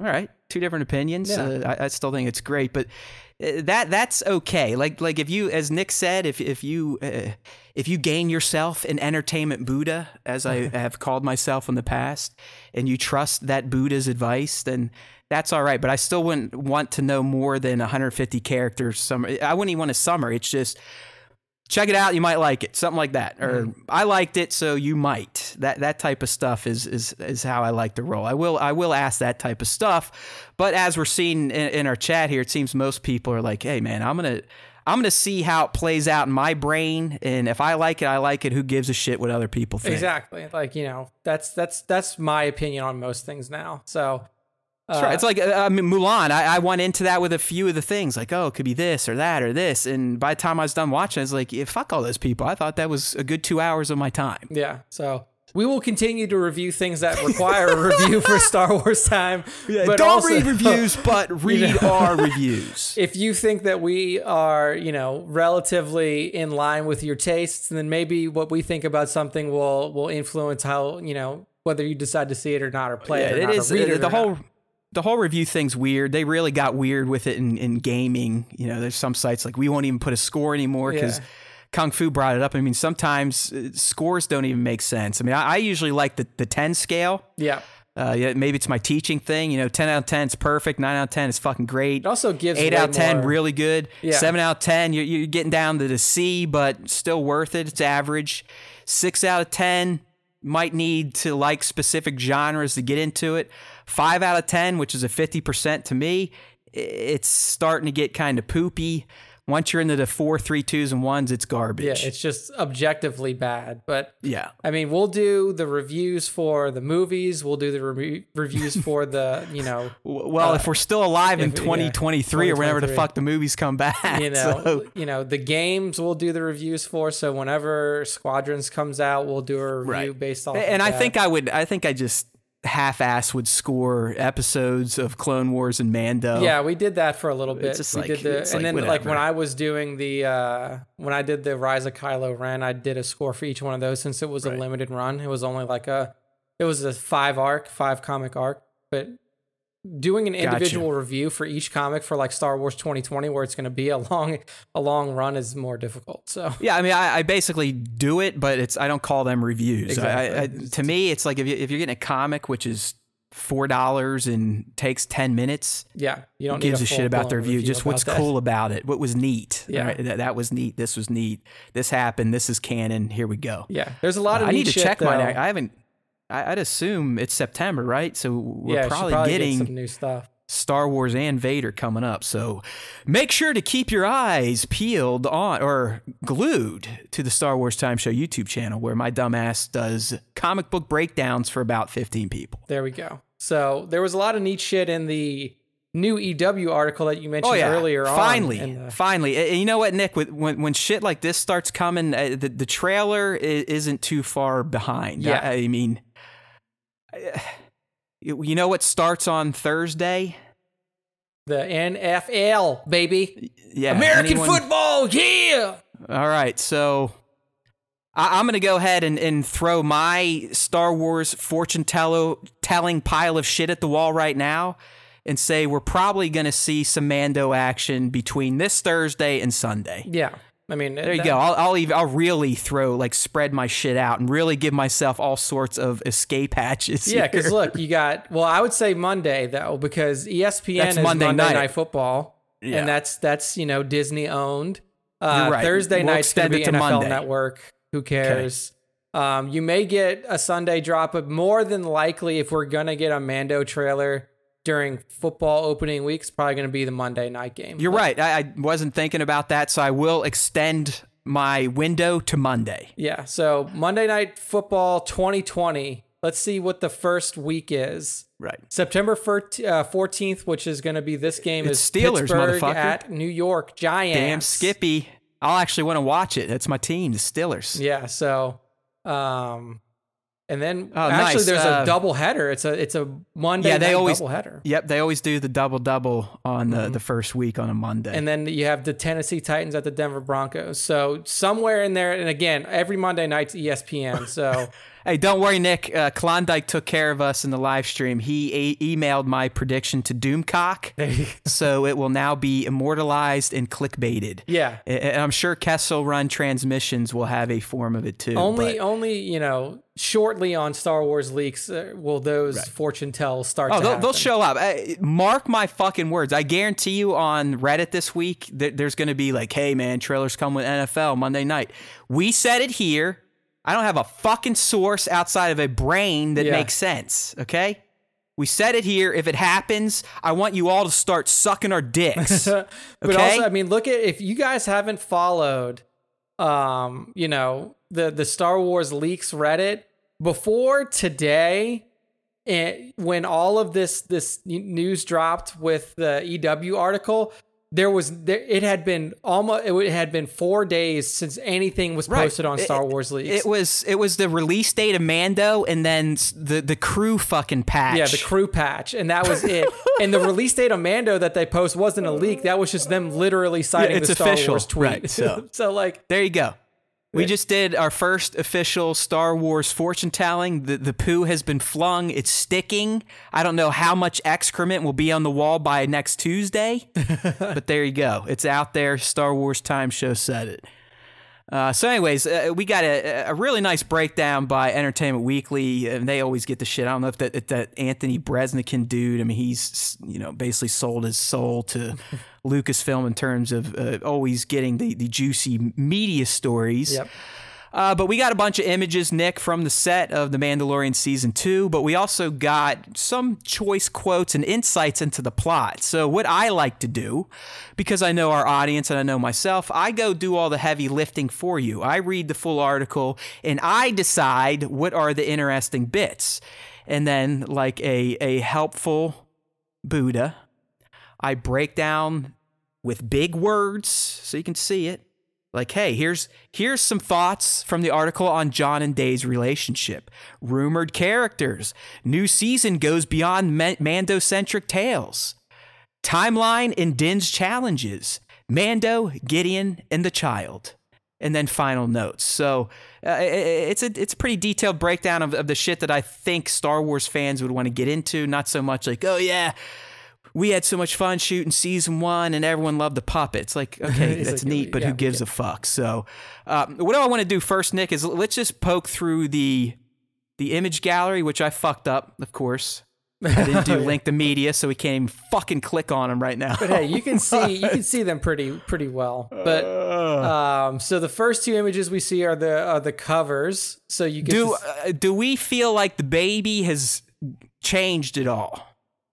No, not that I can tell. Okay. And I mean, I think that harkens to something that comes a little bit later in the article where Jon essentially says that season 2 picks up bang off the back of season 1. Pretty much right after 1, and they're and that's actually Pedro talking about it. And we'll get there, but he essentially said like him and BY, they're getting into some precarious shit looking for other space wizards, like stuff that even Din has never seen or been prepared for. Yeah. So next shot there, I wish I could blow it up, but I'm a dipshit. You get a nice shot of Din with the baby. Looks like the baby's new carrying apparatus is the over the shoulder sack. Yeah, it's like a kind of like a baby Bjorn, except it's more like a messenger bag. It is. It's straight up it's a messenger bag. I mean, it'd be nice. He should have added some like detonators or munition to it and just made it like the full-on Chewbacca bandolier with special Baby Yoda attachment accessory. Exactly. So that's a new thing that you toy collectors can look out for after season 2 of Mando. Oh, I know. I mean, Papa's probably fucking sewing a satchel right now to throw on his Black Series Mando when it shows up. There you go. Greef is whipping a new look. Yeah, he's not in his like leather jacket kind of. And this may play into something that comes a little bit later as well. He looks a little bit more refined, a little bit more legitimate. But it's a good shot here, Carl, as Greef. Next shot up is one that I want to call out particularly because it was something that I said that I wanted to see in season 2 was we see Mando Baby Yoda kind of leaning against the outside of a building, and then on the Beskar shoulder pauldron, you see the Mudhorn signet emblazoned on there. It seems to have gotten a little bit more clear as time settled. Maybe once the Beskar cooled and the armorer's spark marks and whatnot went away, it got a lot more clear and pronounced. But I mean, it looks pretty fucking good for someone that just kind of welded it onto a shoulder willy-nilly in her shop before she killed a bunch of stormtroopers. Yeah, so I liked seeing it more prominently on there. So that was this is a shot here, Nick, where I felt like the child looked a little plumper, a little fat. A little like he's been eating a few too many frogs. He could. I mean, like, this is a growing baby, you gotta. Oh, look at this. Nico Tronus in the live chat just said he is literally making the satchel as he's listening to this episode. So there you go. You gotta love that. You gotta love that. Nico's been doing some fun shots with the new Phoenix Squadron stuff and kind of incorporating Mando. Here's Cara. Apparently, like Mando, she likes wearing the same thing nonstop. Yep. Probably getting a little stinky. Probably hard to come across, like good armor in the, in the post ROTJ time period where there's like no government really set up. There's no official supply lines. Probably it's just all get what you can get. I just hope her and Din, take showers here and there. It's possible. Next one here. I mean, obviously, I think this was a foregone conclusion. We knew the big three would link up at some point in time. The trio.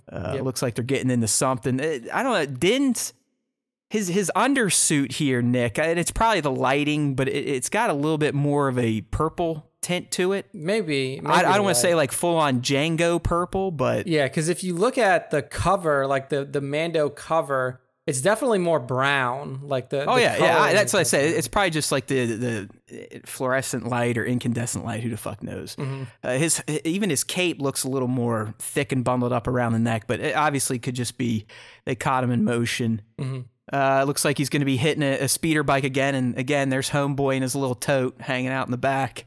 You gotta like that. I mean, that's like a car seat from the 50s. Yeah. That's where, literally even one of those sidecar motorcycles. He is. I mean, he's got a 50-year-old baby strapped to the back ass as a speeder, and honestly, if the baby fell off, he wouldn't even know. No, there's no way for him to know. It would be gone, and you would never hear a peep because the baby really doesn't talk that much. Yeah, and in this shot, we can clearly see he slapped on the jetpack. So I'm gonna make a prediction here. We're probably gonna see Din. They can fly now type of shit off of a speeder. Yeah, I think that would be a good. I'm calling prediction. it right now. Whatever episode this is, dude is rocketing off that speeder, probably with the baby in arms or chasing after something that has the baby. Yeah. So there's more fortune-telling poo at the wall. I like that call.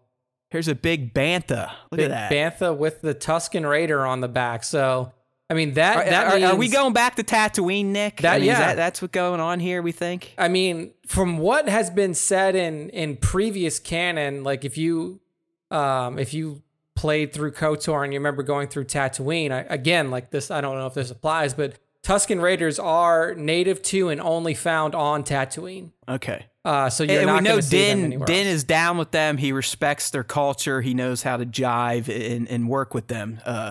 What are you thinking of this bantha? I mean, that's probably the most expressive face we've ever seen. Do you think this is fully built, or is this an animal dressed up again like they did back in the 70s? Dude, this almost looks full animatronic, dude, because like everything on him seems like too heavy to put on a real creature. Right. Yeah, I'm with you. I'm thinking this might be a fully realized practical bantha animatronic, like you said. I think so. I'm leaning that way too. So it looks good though. I mean, the huge, because like you can't put like horns like that, the huge like mouth. Yeah, you throw that on an elephant and be like, go fuck yourself. Yeah, he'd be like, what the fuck are you doing? So I think this may be a full animatronic build from That's the neat. team. Tones is thinking the face looks a little bit like a Chewbacca bantha. Maybe. I get that a little, Maybe like a little chewy in there. Bantha hybrid. Yeah, it's like last time Chewie was on Tatooine, he fucked a bantha. Yeah, right. And this is the progeny. This is the they blew up Jabba's sail barge, and before he got back on the Falcon, he had himself a little hanky panky, and here we go. We have a new breed of bantha. There we go. Yeah, Wookantha. There we go. We got our man Gideon, and we got some, I think, very interesting stuff on him coming up as we keep breaking down this article. I mean, we all know Giancarlo's a pimp. Yep. I mean, guy got an Emmy nod for maybe 10 minutes of screen time for this show. The way he's talked about, the way he's hyped it up. I mean, he's been the best cast member in between seasons in terms of just throwing out those little juicy nuggets like, oh, me and my motherfucking, me and my Darksaber, this and that, and I beat the shit out of the people. So he's been great, but we've got some choice stuff on him coming up. So there's the images. They were nice. I mean, finally we got to see some season 2 Mando. But I really think the article is what had the better juice to it. Yeah, right? Yeah, 100%. I loved kind of John commenting on him and Dave's relationship and what he's compared it to. Yeah. He essentially is saying John has become the Dave Filoni to George Lucas. Yes, exactly. He says, so he's like, I'm like a lawyer talking to a judge. I am to him as he was to George. So right. So what John is essentially saying here is like, John, he'll come up with the ideas and run them by Dave. Dave is the keeper of the lore, and it'll be like, you can't do this shit in Star Wars, bro. Mm-hmm. And Favreau will be like, hey man, but what about this, and this, and he might convince Dave to buy in. But I really appreciated how John saw their relationship, because you got to remember how Dave was brought in. He was brought in as George's protege. They launched animated Star Wars, and we know what that's become. It's one of the best Star Wars properties we have. But in that relationship, it was master and apprentice, Star Wars lore-wise at least. Yes. Now we have John, who himself is, I would consider, a master storyteller. I mean, the guy knows how to tell a story. He's given us some pretty good movies we've all enjoyed. Yep. Even acted some great characters we all remember enjoyed. But he's not the keeper of the lore. That's where Dave comes in. So back in the day where Dave might have been like, hey, George, can we do this with a Star Wars character? And George would be like, nah, Dave, come on. It's a Star Wars now. You would have to do it this way. Dave is the one telling young John, like, hey, John, great ideas, great writer, but this isn't Star Wars. Let's massage it a bit. Yeah, I appreciate that. And I appreciate that John isn't like this overinflated ego that's like, well, I created, the Mandalorian season 1. It was my idea. So I don't, I'm going to do what I want to do. I mean, Nick, he could walk in and be like, I kicked off the MCU, motherfuckers. Yeah, like I literally created the entirety of the MCU. If it wasn't for me, you don't get multiple Avengers, Infinity Wars, Endgames. I mean, literally, I kicked it off. He kicked it off. It was him and RDJ taking a gamble on a fuck off character. I mean, let's be real. These days, everyone's like, Iron Man, yeah, he's fucking awesome. Back in 2007, if you heard there's an Iron Man movie coming out, you're like, Iron Man? That's all Marvel could do? Iron Man? Yeah, it's like, where's the X-Men movie? Or where's this, Iron Man? Like, Iron Man. I was like, Iron Man? Really? And then you go see it, and you're like, this is fucking awesome. Yeah, this is pretty fucking cool. So I like that too. And I also like that when Dave says something to him, he doesn't just like throw it away. He's like, yeah, but look, in this movie they did it. In this TV show, like in Clone Wars they did it. In this comic book it was done. Like he does the research. Oh yeah, John, justify his choices. John clearly has always been a fan of the franchise, but I think now after working in it and kicking off the show and seeing the success, seeing the reaction, working with Dave, working with the other directors, he is a full-on Star Wars guy now. Yeah. Like he is a Star Wars creator now. I feel like you can go two ways too, because like some creators who were fans previously will be like, yeah, I was a fan, I did it, I directed a movie, and you know what, it was fun, but I don't think I want to do it again. And then then you have people like John who are like, I was a fan, I did it, I created something, and now I love it even more. No, I'm with you, because I feel like he's someone like you or I, where he's always been a fan, but with his job and his connections, he's found a way to become a part of the franchise. Exactly. We try to do it very third party like ancillary bullshit with our podcasts, right? That's how we celebrate our Star Wars fandom. We feel like we're connected a bit more to other Star Wars fans through that. Guys like Jon Favreau pitch fucking Star Wars stories. Yeah. Get made characters, get animated characters made after them, voice characters, play characters, alien characters. I mean, John is all over Star Wars now. I mean, he's Pre Vizsla, he's Rio, he's the Heavy, he's the creator of The Mandalorian, he's the creator of Baby Yoda. That was his idea. That was his pitch to Dave. What do you think about a Baby Yoda character? So I mean, John's full in at this point. I loved reading about their relationship, because in my mind, you let those two gentlemen steer this ship, and we're back on track, having movies come out every year that we are dying to see. Yeah, but apparently that's not happening. So other good stuff. We all know there's like 8,000 rumored characters for season 2 Mando, right? Yeah, I mean, you could list it's insane if they had every rumored character. I mean, we got Rosario Dawson, Michael Biehn, Timmy Oliphant, Tamara Morrison, so on and so forth. They're all in there. Boba Fett's coming back. Django is coming back from the dead. All this shit. And when asked about it, this is what we got from one Gina Carano, who I have sadly found out is a COVIDiot, unfortunately, but we're not going to spend time on that, but she's an idiot. But this is what she said when asked about all the big time rumored cast members. Some of them are true. Some of them are not. Yeah. I mean, okay. That's what else is she going to say? This Rosario's definitely in it. Tamara Morrison's not. Michael Bihn's not. Right. I don't think she could do that. But it's that little, she's letting that rope out a little bit more. Yeah. Right. She's stringing us along perfectly.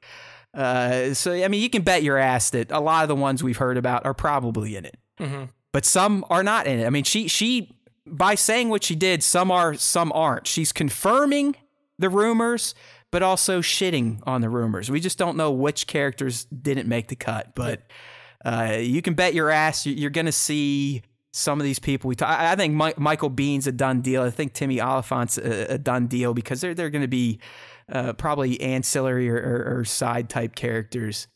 The whole Rosario stuff, I have to see it. I have to see it. Yeah, that's it's such a big character to bring in. It's also the biggest question mark, you know, because if like bringing in a character like Ahsoka will forever.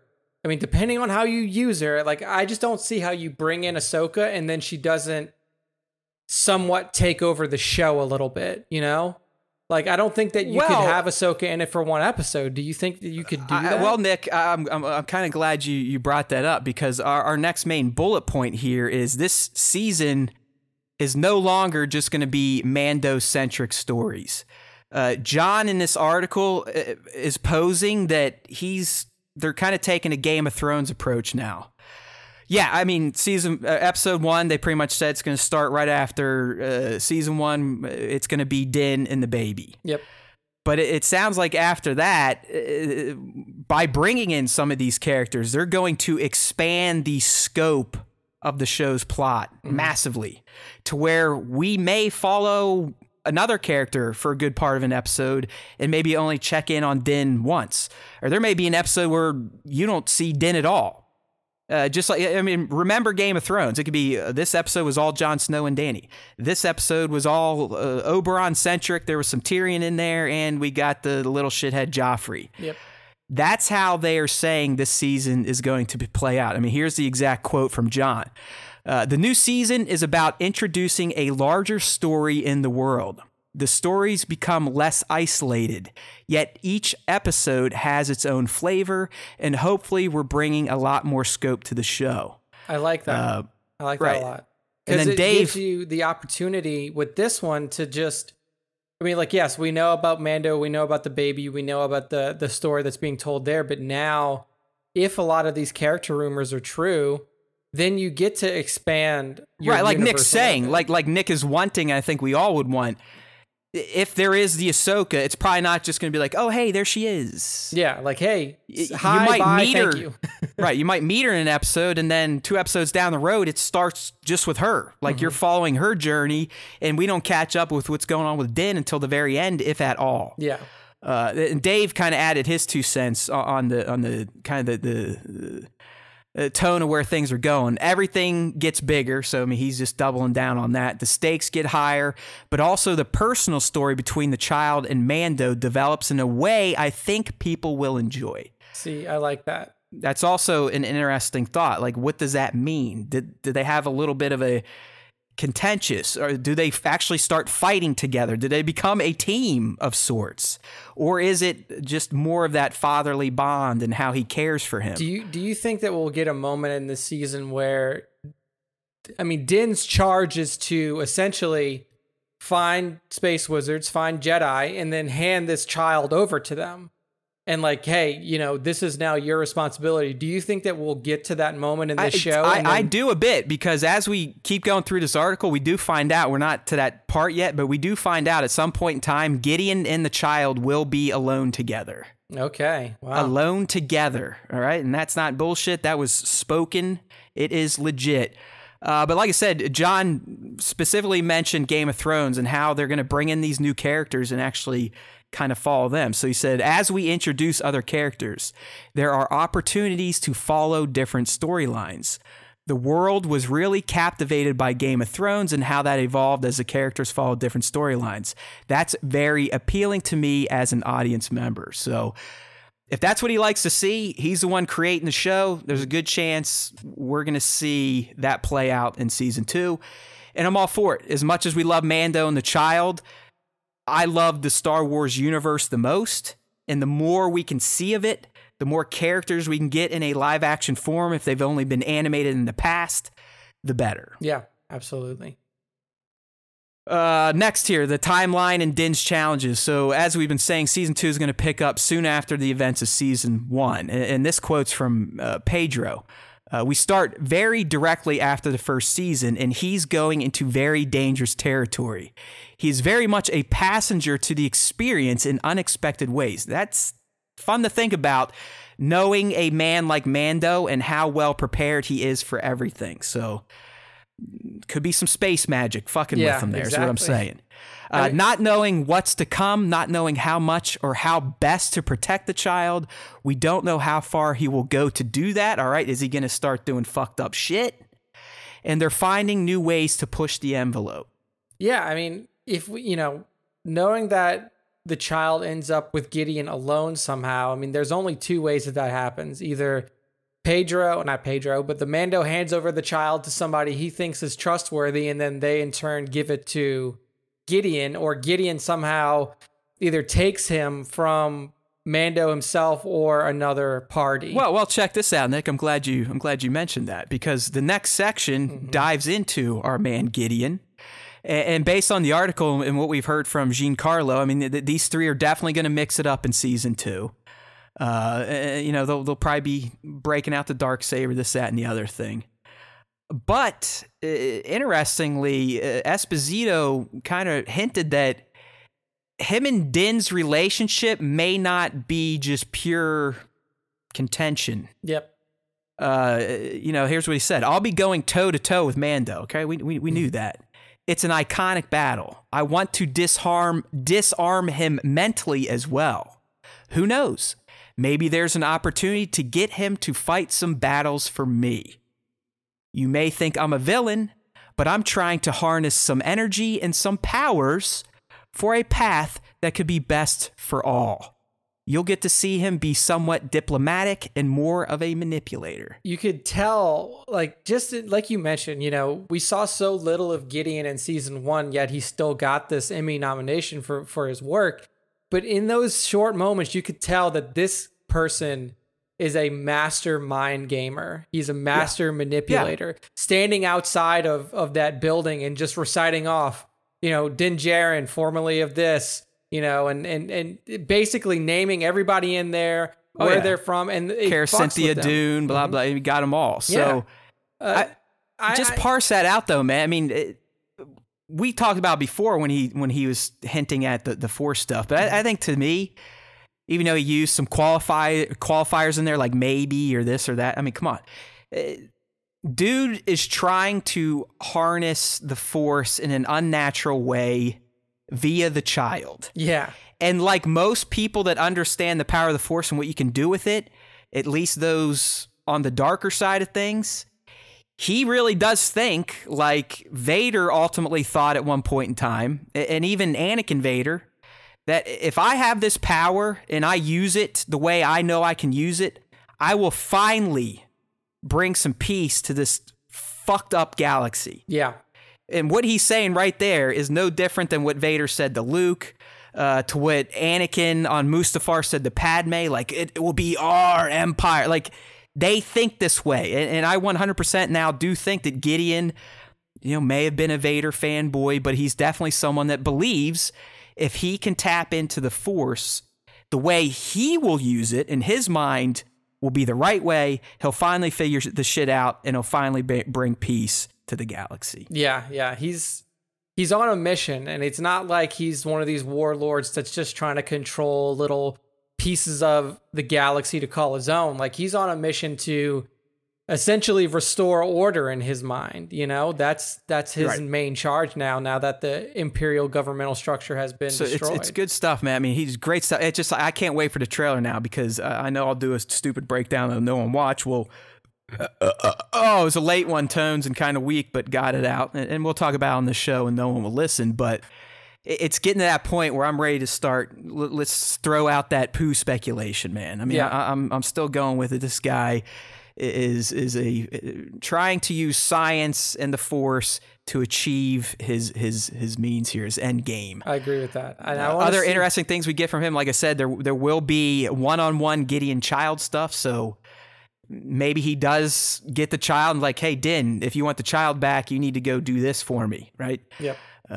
We also learned that he will be piloting or commanding a larger vehicle in season 2. So I'm like, at Star Destroyer. I mean, we've already seen him on a TIE.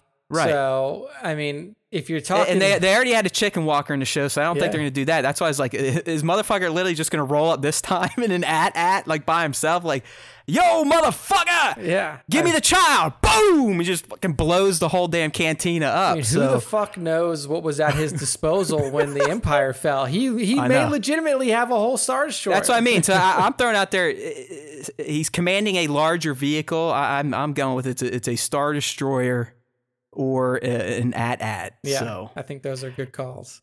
And then just some final notes here. Greef Karga. So we learned from Carl that Greef as a character is trying to get more legitimate, but like most former bounty hunter or scoundrel type, there's a good chance that he's got some selfish plans still back there. So I wouldn't be surprised, even after all they've been through, if Greef tries to fuck someone over again. Mm-hmm. We learned that Greef and Kara have become really good buddies, like to the point where they're finishing each other's sentences. Oh, hold on.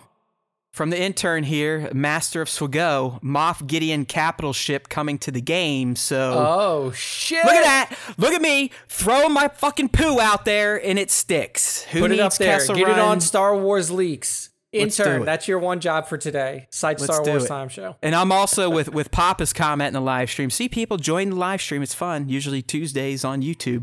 Papa wants that AT-AT, and then he wants a HasLab project, which is basically where we all back a 1/12 scale AT-AT. So I'm all about that as well.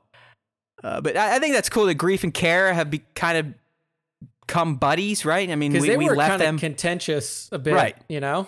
But we did leave them on Navarro in a kind of good place after they just almost got killed. So I feel like death brings people closer together. There you go. Or close to death, they're, at least. They're going to be buddies, and you know that Din's probably going to have to tap into them for something, or maybe, like I said, Greef tries to fuck him over again. I found this to be interesting. The hardest part of post on Mando S2 was doing the score. That's interesting. Well, you couldn't get the orchestra all in the same room. That's a good call. So literally, they had to score shit from their own remote locations. Yeah. Because they finished, in the article, they finished Principal 4 days before Hollywood essentially closed its doors. Okay. So yeah, once Principal's finished, that's when you score, because you're actually scoring with the the show playing in the background. So exactly. So Favreau's like, that was interesting just to try to get Ludwig and the orchestra just network together through Zoom or whatever to score each episode. And this is before, probably before these special setups where they would rent out warehouses and have people sit socially distanced and everything. But even it's hard. It would even be hard to do a socially distanced orchestral compilation. Well, yeah, because all they're doing is blowing water droplets into the air. Singers, anyone where you're expelling the nasty. Yeah, it's not good to be indoors next to people. It's also you also lose the depth of the orchestral sound, because what really makes an orchestra sound the way it does is the proximity in which all of the instruments are together. Right. If you're playing a violin and then 6 feet away from you is the closest person playing, a flute, you lose that intermingling of the sound. That's what makes, these big London Symphony orchestras so good. I still trust the sound engineers. I think that they probably figured out a way to stitch it all together. But like I said, I mean, that probably was a huge fucking pain in the ass. Mm-hmm. One of my very good buddies, we grew up together in Pittsburgh. He is essentially the Stern Show's IT director. So he's had to set some shit up to allow Howard to do his show remotely from his Hamptons mansions on a beach. We get that, but it's funny to see how the quality has progressed from March till now. March, the Stern shows were as shitty as ours. I mean, just shit sound, shit video, it was just crap. Now, I mean, they just did an interview in a live, kind of like a concert with Metallica. You would have thought Metallica was in fucking Howard's basement. The necessity and then the video quality was just as good, or something like that. Whatever that quote is, necessity is the master of innovation. Exactly, I think is what it is. So, I mean, of course, at first it's just whatever. You have a mic, I have a mic. We both talk into the mic and see what the fuck happens. See how it comes out. And that's what we do. It has gotten better. I mean, the tech people always figure it out. My buddy Ben. I mean, I know Klondike is a Stern bro like myself. I mean, anytime I talk Howard, he comments. So Joe, if you've ever heard the name Ben Bardo uttered on the show, that's who I'm talking about. There used to be the Who's Ben Bardo game. Anytime Howard has issues now, he's like, hey, I can't see my monitor. And you'll hear Ben come on well, that's because you need to click on the window, dummy. That's my boy. So really all my friends went and did big and great things except for me. Got one friend that's been working for Stern for almost 20 years. Another one who's in Hollywood. It's and then there's Nick and I in our basements talking about Star Wars for 2 hours. Slowly but surely.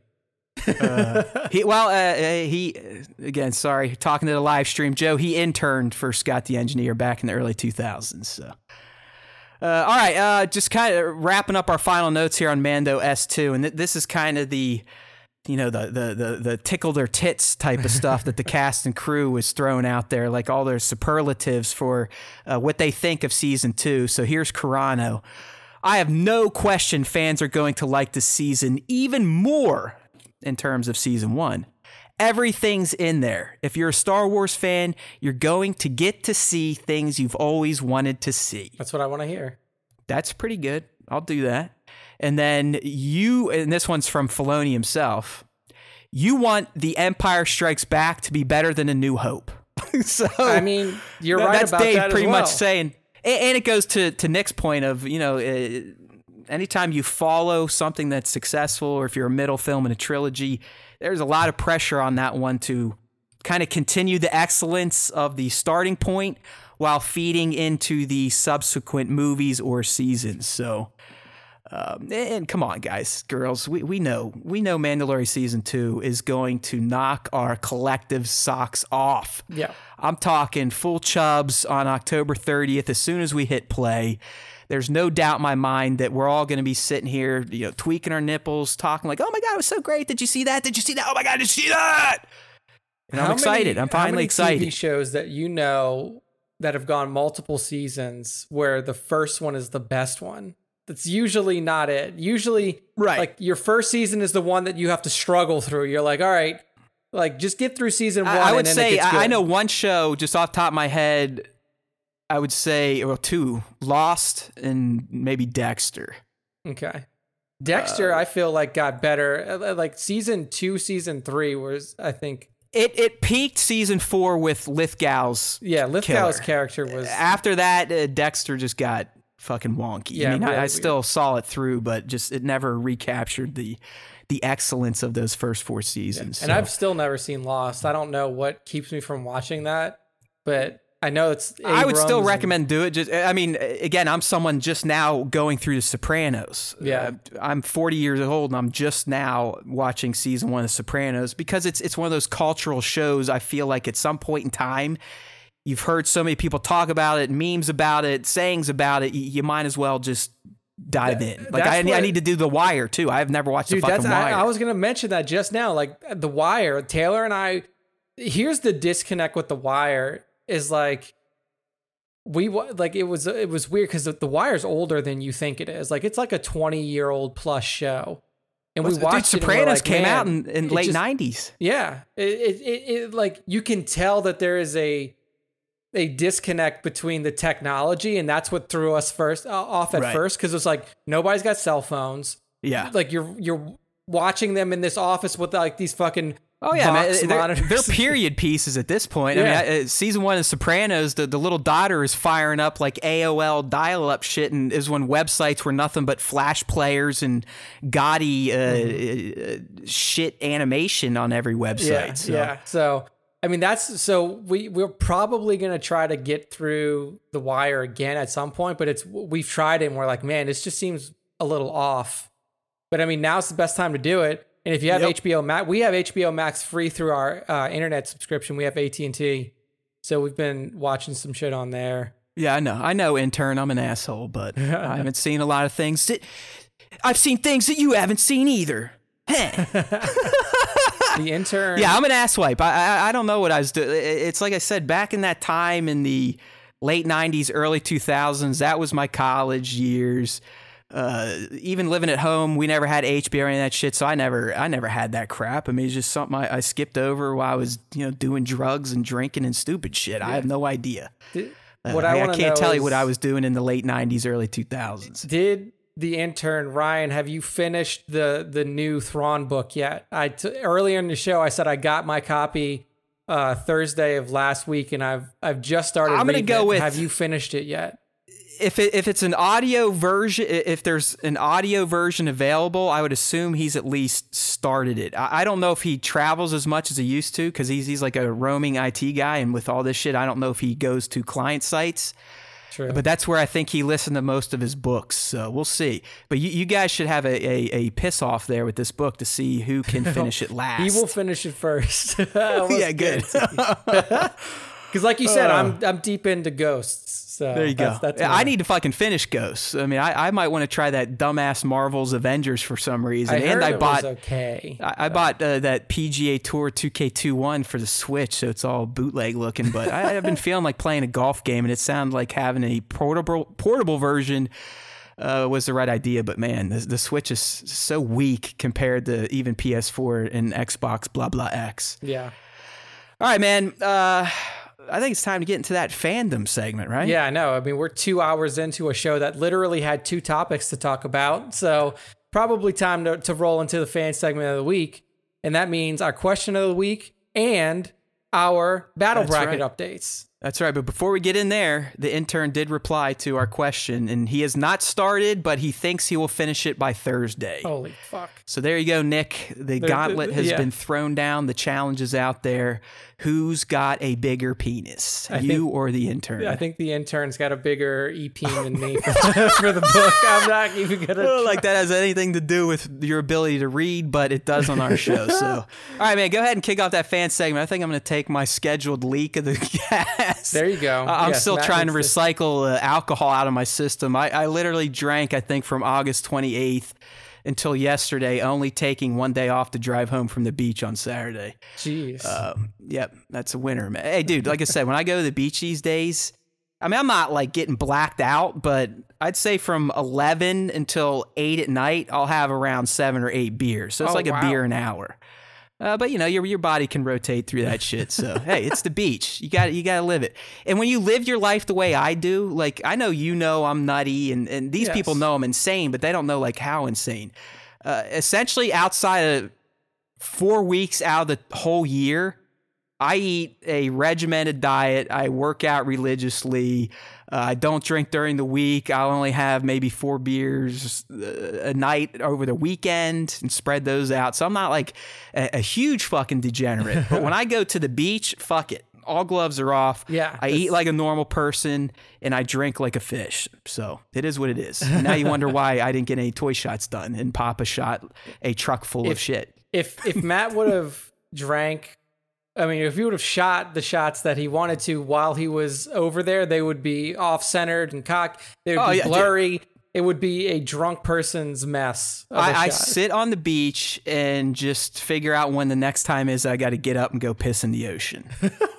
It even got to the point where I was figuring out ways where I could still piss up by my chair later on in the night, and people wouldn't be like, is that guy peeing?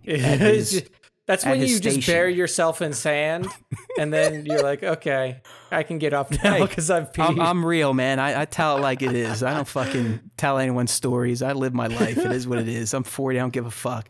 I love sitting on the beach, drinking some beers, riding some waves, pissing in the ocean. There you go. That's my idea of a good time. I'll let Matt go get his pee done, and I'll get us through the battle bracket updates. Yeah, let me get your graphics up here. So we had 2 battles that went off this week. The first up was a K2SO versus Chopper matchup. And then we had an R2D2 versus IG11 matchup. And honestly, I kind of felt one way about both of them. But we'll go through in order. So we'll do the K2 versus Chopper first. So number 1 seed K2SO versus number 8 seed Chopper. We remember last week that Chopper made it through the bracket versus BB8. So this one ended 68% to 32% for K2SO. About 90 voters here, so still low voter turnout for this particular battle bracket. I'm not surprised because it's droids. People aren't as attached to the droids as the actual human and/or /alien participants in the battle brackets. But K2 with the healthy voter turnout, 61 to 29 votes for K2. Notable Chopper voters, since I'm only doing the losers here. We had Lights, Camera, Tentacles voting for Chopper. We had Matt Jessup voting for Chopper.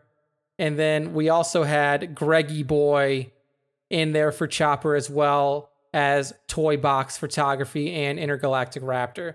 So some notable voters there. Barron's Black Series as well. So Spencer Barron voting for Chopper. All of the smart people voted for K2SO though, because let's be real. In a fight between K2 and Chopper, K2 would literally just pick him up and fucking crush him. Or like just stomp on him. Yeah, like an ant. I don't think, and again, like when the way these battle brackets work out, it's however people feel about the individual characters. They really don't put actual like who would win in a fight in there.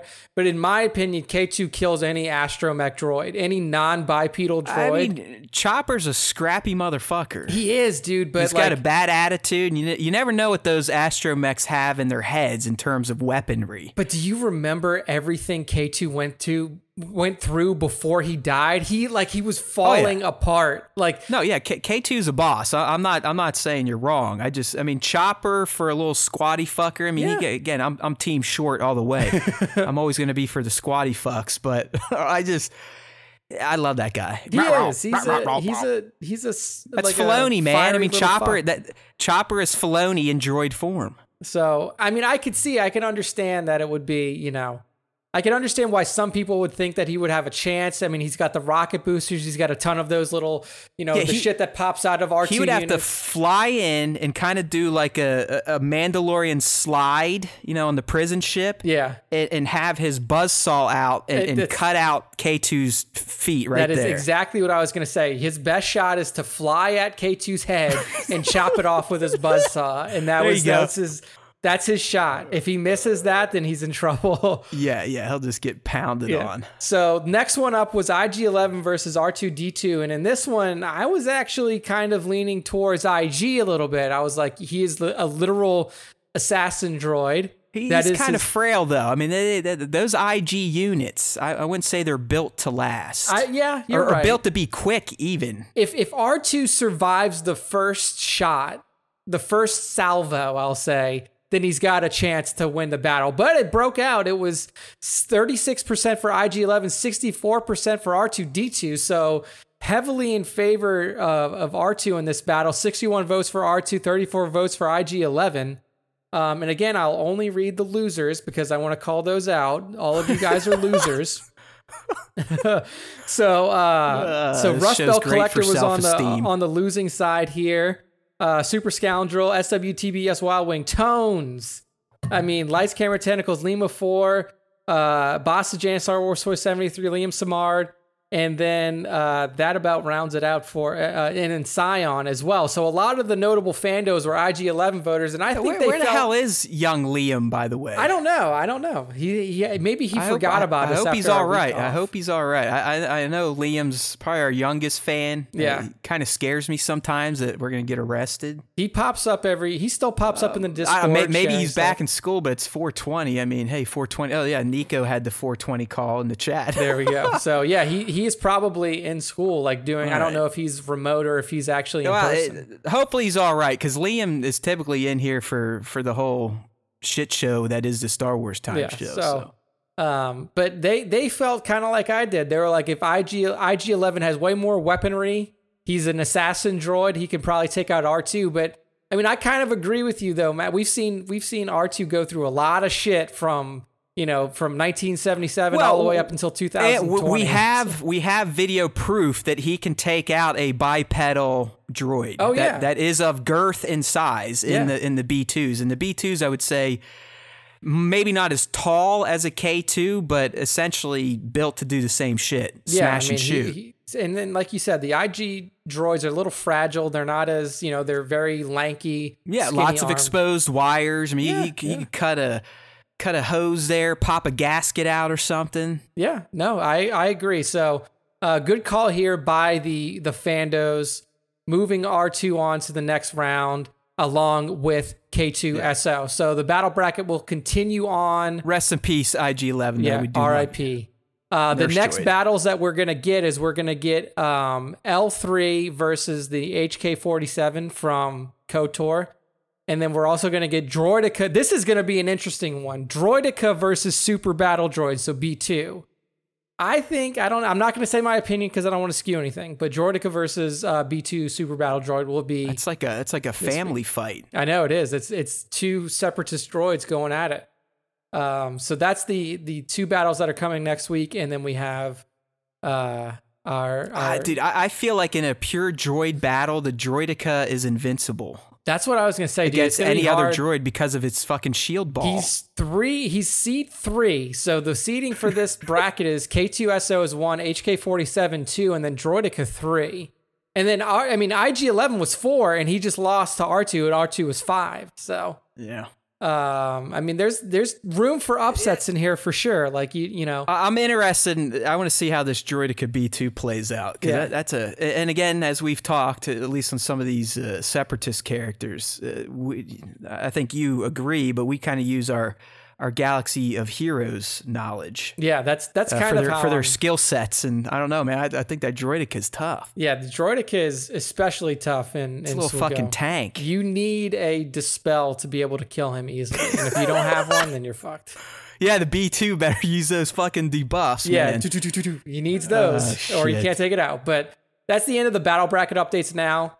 We will have our next you talked about the two new Galactic Legends last week. I did right? last week. So we have Grandmaster Luke Skywalker, and then we also have Sith Eternal Emperor. At this Palpatine. point, they're pretty much just saying that Palpatine wasn't in Rise of Skywalker anymore. Like even in I think I forget, is in the lightsaber book or somewhere they refer to him as the Sith Eternal.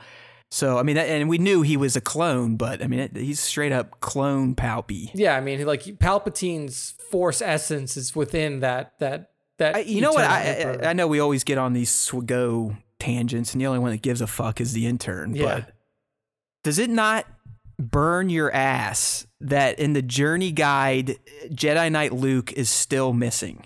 Yeah, he's not in there. I don't know. It makes no sense. I mean, Kung Fu's tried to explain it to me, and I'm like, dude, that's dumb as shit. Like, I'm not saying he's stupid. This is just, who are these assholes that make this game again? I forget. Capital Games. Yeah, Capital Games. Like, what is the point? Like, why hide what you need to get Jedi Knight Luke from players? Yeah. I know it's one of these rotating events. It's not like the true Galactic Legend event, but who cares?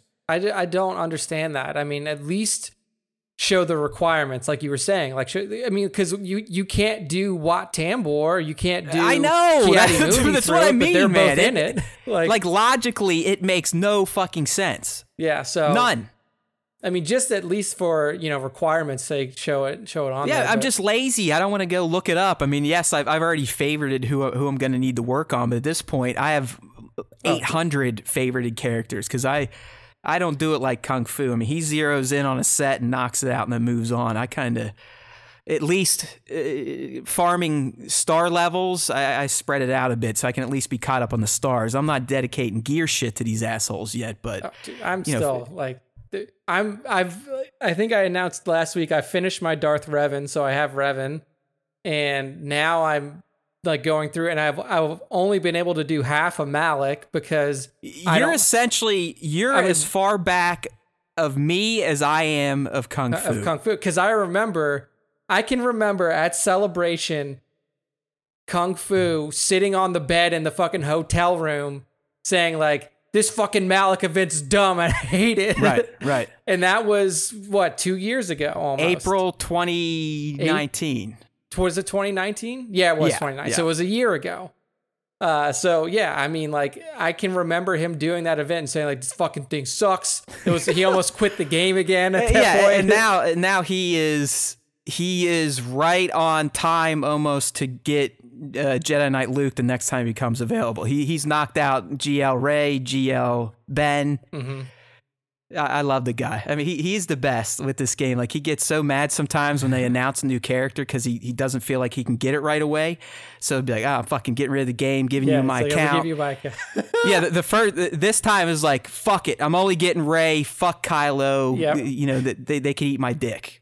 Yeah, well, he just unlocked Kylo last week, full maxed out, super duper Zeta, Relic 7 style. Yeah, I mean, I don't know about in your shards, but I know in my shard, I just looked at the top PvP rank, like the arena rank, and there's still some like Revens up there because you could put together a lot of like cobblestone Reven. Oh, get Reven the fuck teams. out of here! Yeah, you're in like you guys are all in the Bush League, but like in your shards. Now there's like it's mostly GL Ray and then GL Kylo is up there farther than I thought. Oh yeah.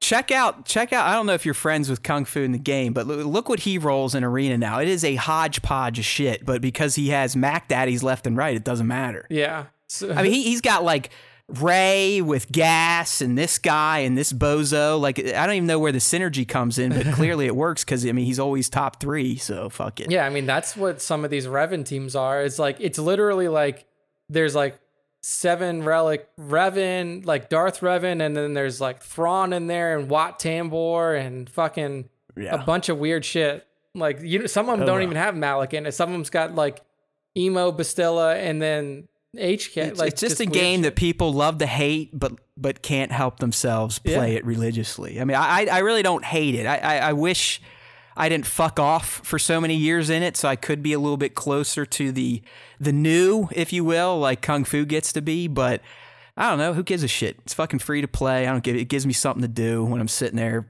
taking a shit, sitting down here trying to watch TV. Exactly. It's worth it. It's worth it. So again, there you go. He explained it. Yeah, he's got a fucking Chewbacca in there.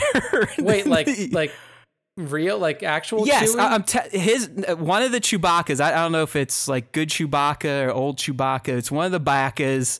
Gas, Supreme Leader Kylo, and I think Rey is his team. Good fucking Christ. Yeah, it's crazy. All right, well, I don't want to take up too much time. Just it's basically become Kung Fu Swago homage. So let's get on to the question of the week, buddy. Here we question go. of the week is, which Star Wars age would you like to live through, and why that age over the others? Nick fucks these up every week. It's my favorite part now is just to see the spelling error in the question of the week. Live though. Yeah. I mean, I'm doing it on my phone, and sometimes I'm use just busting your balls. It's funny. Like sometimes, the spelling errors just make the question a little more hilarious than it should be. But yeah, it's the swipe. Yeah, so you're asking like, what age would you want to live in if we could live in Star Wars land? Right? And some people took some creative license with it because, like, really, there's only 3 ages. But as with all the questions, I let people say whatever they want, and it's fine. All right. So we kick it off with a response from Toy Box Photography, one of our regular top 5 members here on the Star Wars Time Show. And he says the OT because of the spectacle of it all. He says being a part of the very first time ever crowd must have been something. To be amongst that. Oh, he's talking about like... Oh, wait, never mind. No, I was wondering if he was like talking about being in the movie theater. Oh. I think he is, though. He says, to be among the audience that opening day as the first Star Destroyer like you said, you let them answer how they want, whether it's right or wrong. So appeared as an experience I can only imagine in the countless conversations not diluted with negativity that later films would bring about in the fans. So he's talking about like the actual, like he wanted to be in the theater when the original trilogy. Yeah, if you take the question that way, that is the only right answer. That is the only right answer. It really is, because that was when Star Wars was born. So there is no other, hey, would you want to be alive for the prequels release? No. Yeah. There are no prequels without the original, so that is the only answer if you interpret the question the way Toy Box did. Yeah, and I mean, neither one of us were alive during that period of time, but like he said, to like sit in the theater in 1977 when, and I'm sure we have fans that are listening that were maybe alive during this time. Oh, I know. I mean, Tones definitely. Like to see that, to see the Tantive 4 fly by and then the Star Destroyer just come in. I would imagine 1/6 was a young strapping lad in 77, probably. So young dude, but he might have got to see that. I mean, I only got to see Jedi, and I was a 3-year-old moron. I was probably just sitting there holding a toy my dad bought me before we went. So yeah, you were just like Ray, like Charlie before. Yeah, like I just like now I'm like, hey, you want to watch Star Wars? She's like, fuck you, that shit's stupid. Yeah, so. it's like I hate Star Wars now. Exactly. I like Miraculous. I just want to play Barbies or Miraculous. Yeah. So all right, gives us a good interpretation of the question by Toy Box and a good response as well. So good stuff. Next up, we got Stormtrooper Pete, and he says, KOTOR, I know it's not the same, and we don't know enough about it, but those old game trailers / short films are so awesome. Seeing what they can do makes it seem amazing.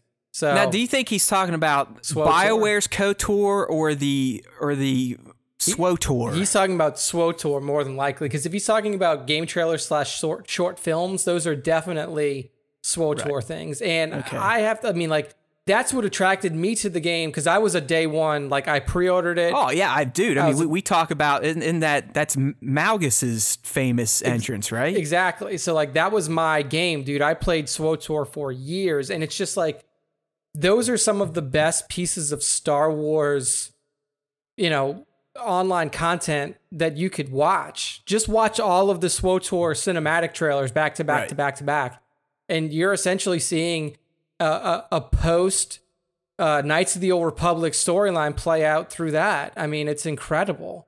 And being alive in that KOTOR, like Old Republic time period, whether it be during the time of Revan or after, is the dream time for me, because you are living in this, it's not really the Wild West, but it was an area of open Force use, whether it be Right. you're a dark side user or you're a light side user. I would compare it to our own medieval times. Yeah. I mean, people aren't complete morons wiping their asses with their hands and corn cobs still, but yeah, you didn't quite have the technological advancements, this, that, and the other. I mean, obviously in space, they fucking had ships and this, that, and the other thing. But culturally, as Nick said, the galaxy wasn't nearly as explored. We're going to learn more about that in the High Republic. In fact, that's what it is about. It is going to set. This is when the Republic expanded beyond just the inner core systems and it got into the outer rims, so on and so forth. So, I mean, Pete didn't quite follow the rules, but that's fine. Yeah, it's fine. It's fine. Not a lot of people fucking followed the rules here. Well, hey, welcome to the internet and trying to get people to read and follow directions. Yeah.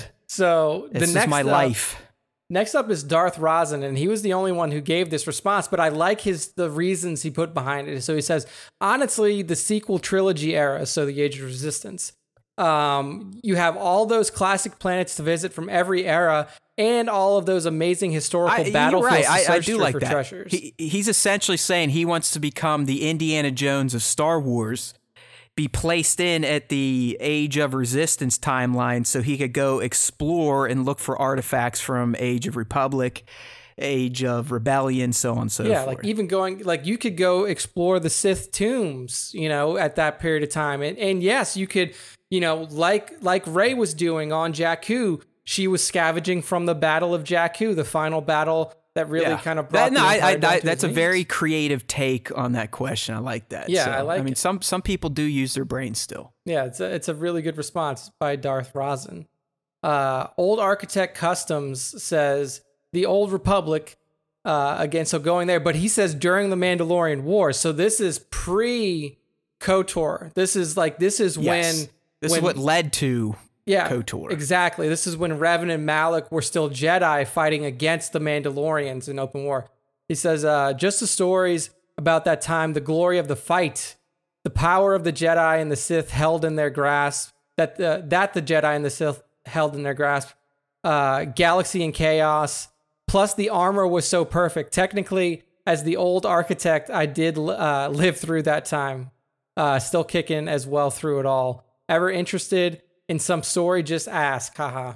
So that's what he says. Yeah, no, Old Architect, that name should be familiar to at least the Star Wars toy photography community. I mean, he does a lot of interesting customs. So I'm glad he joined in because he was hitting us up to see what time we were going to do the show. I know he was in here at some point in time. I don't know if he realized how long we fucking do this Yeah, he's stuff, like, this isn't a 40-minute podcast. Yeah. Like, No, OA does some pretty interesting looking customs there, and he does little comic strip type of toy photography. So that's nice. thanks for joining in on the show, buddy. Yes, hey, there's Twinkle Tits.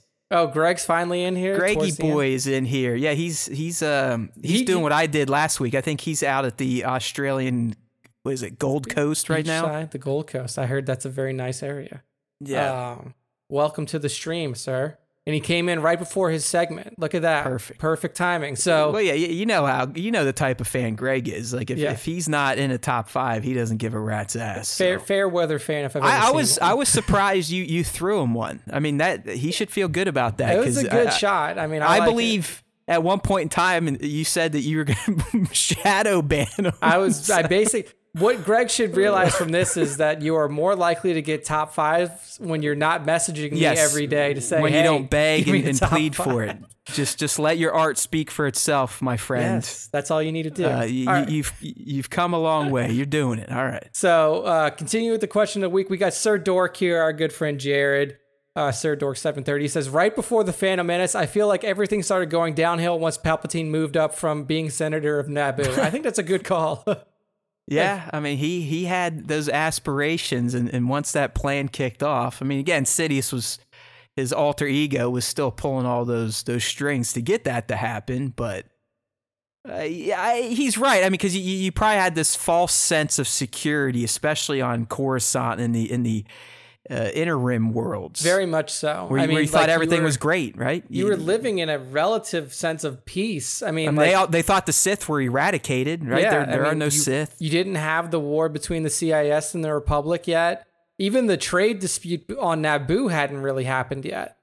I mean, all of that, like you were still coasting off of, whatever is built off of the High Republic, we would assume. So like whatever dispute / big battle chaos thing goes on during the High Republic, you're still on the downswing from that. No, you're right. I mean, you could make the claim that until the Trade Federation does set up that blockade, they were still in the Grand Republic, the twilight years of the golden age of the inner planets of the galaxy or whatever. Yeah, I think that's probably accurate. Next up, West Coast figures. So he has his own interpretation of the question as well. He says, let's up the question. Which Star Wars character's age do you want to live through? And he says, and my answer will always be Chewbacca, ages 12 to 18. I feel like that is fantastic.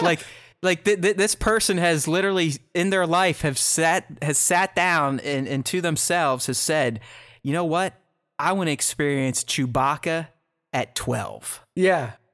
And then he says, feel like he'd have a kick-ass childhood, no idea why. Yeah, you're probably right. I mean, hanging out in the trees of Kashyyyk, swinging around like they all lived in those tree houses and whatnot. Dude, you gotta figure. So Chewbacca's 150 by the time he's in Solo. So that means that he's around, say, call him 130.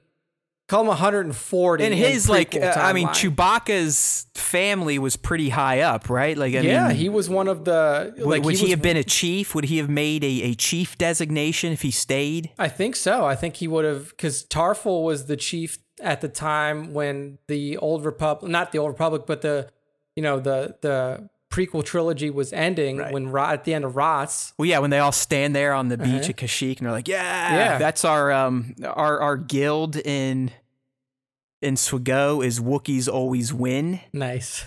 And when we win a territory war, that's the GIF that goes up in Discord.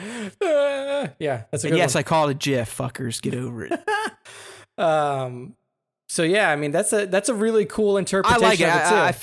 I feel like West Coast figures might have hit a bong right before answering this, and I'm all about that. I love deep thoughts from people that have just opened up their minds. So fantastic. I'm into it. I like the I interpretation. Just sitting there. I might do that myself tonight. Just sit there on my couch, take a pen hit. Yeah, think about what it'd be like to be Chewbacca at 12. Yeah, I think that would be a good... I might even take my clothes off just to get even closer to that feeling of being a Chewbacca. Yeah.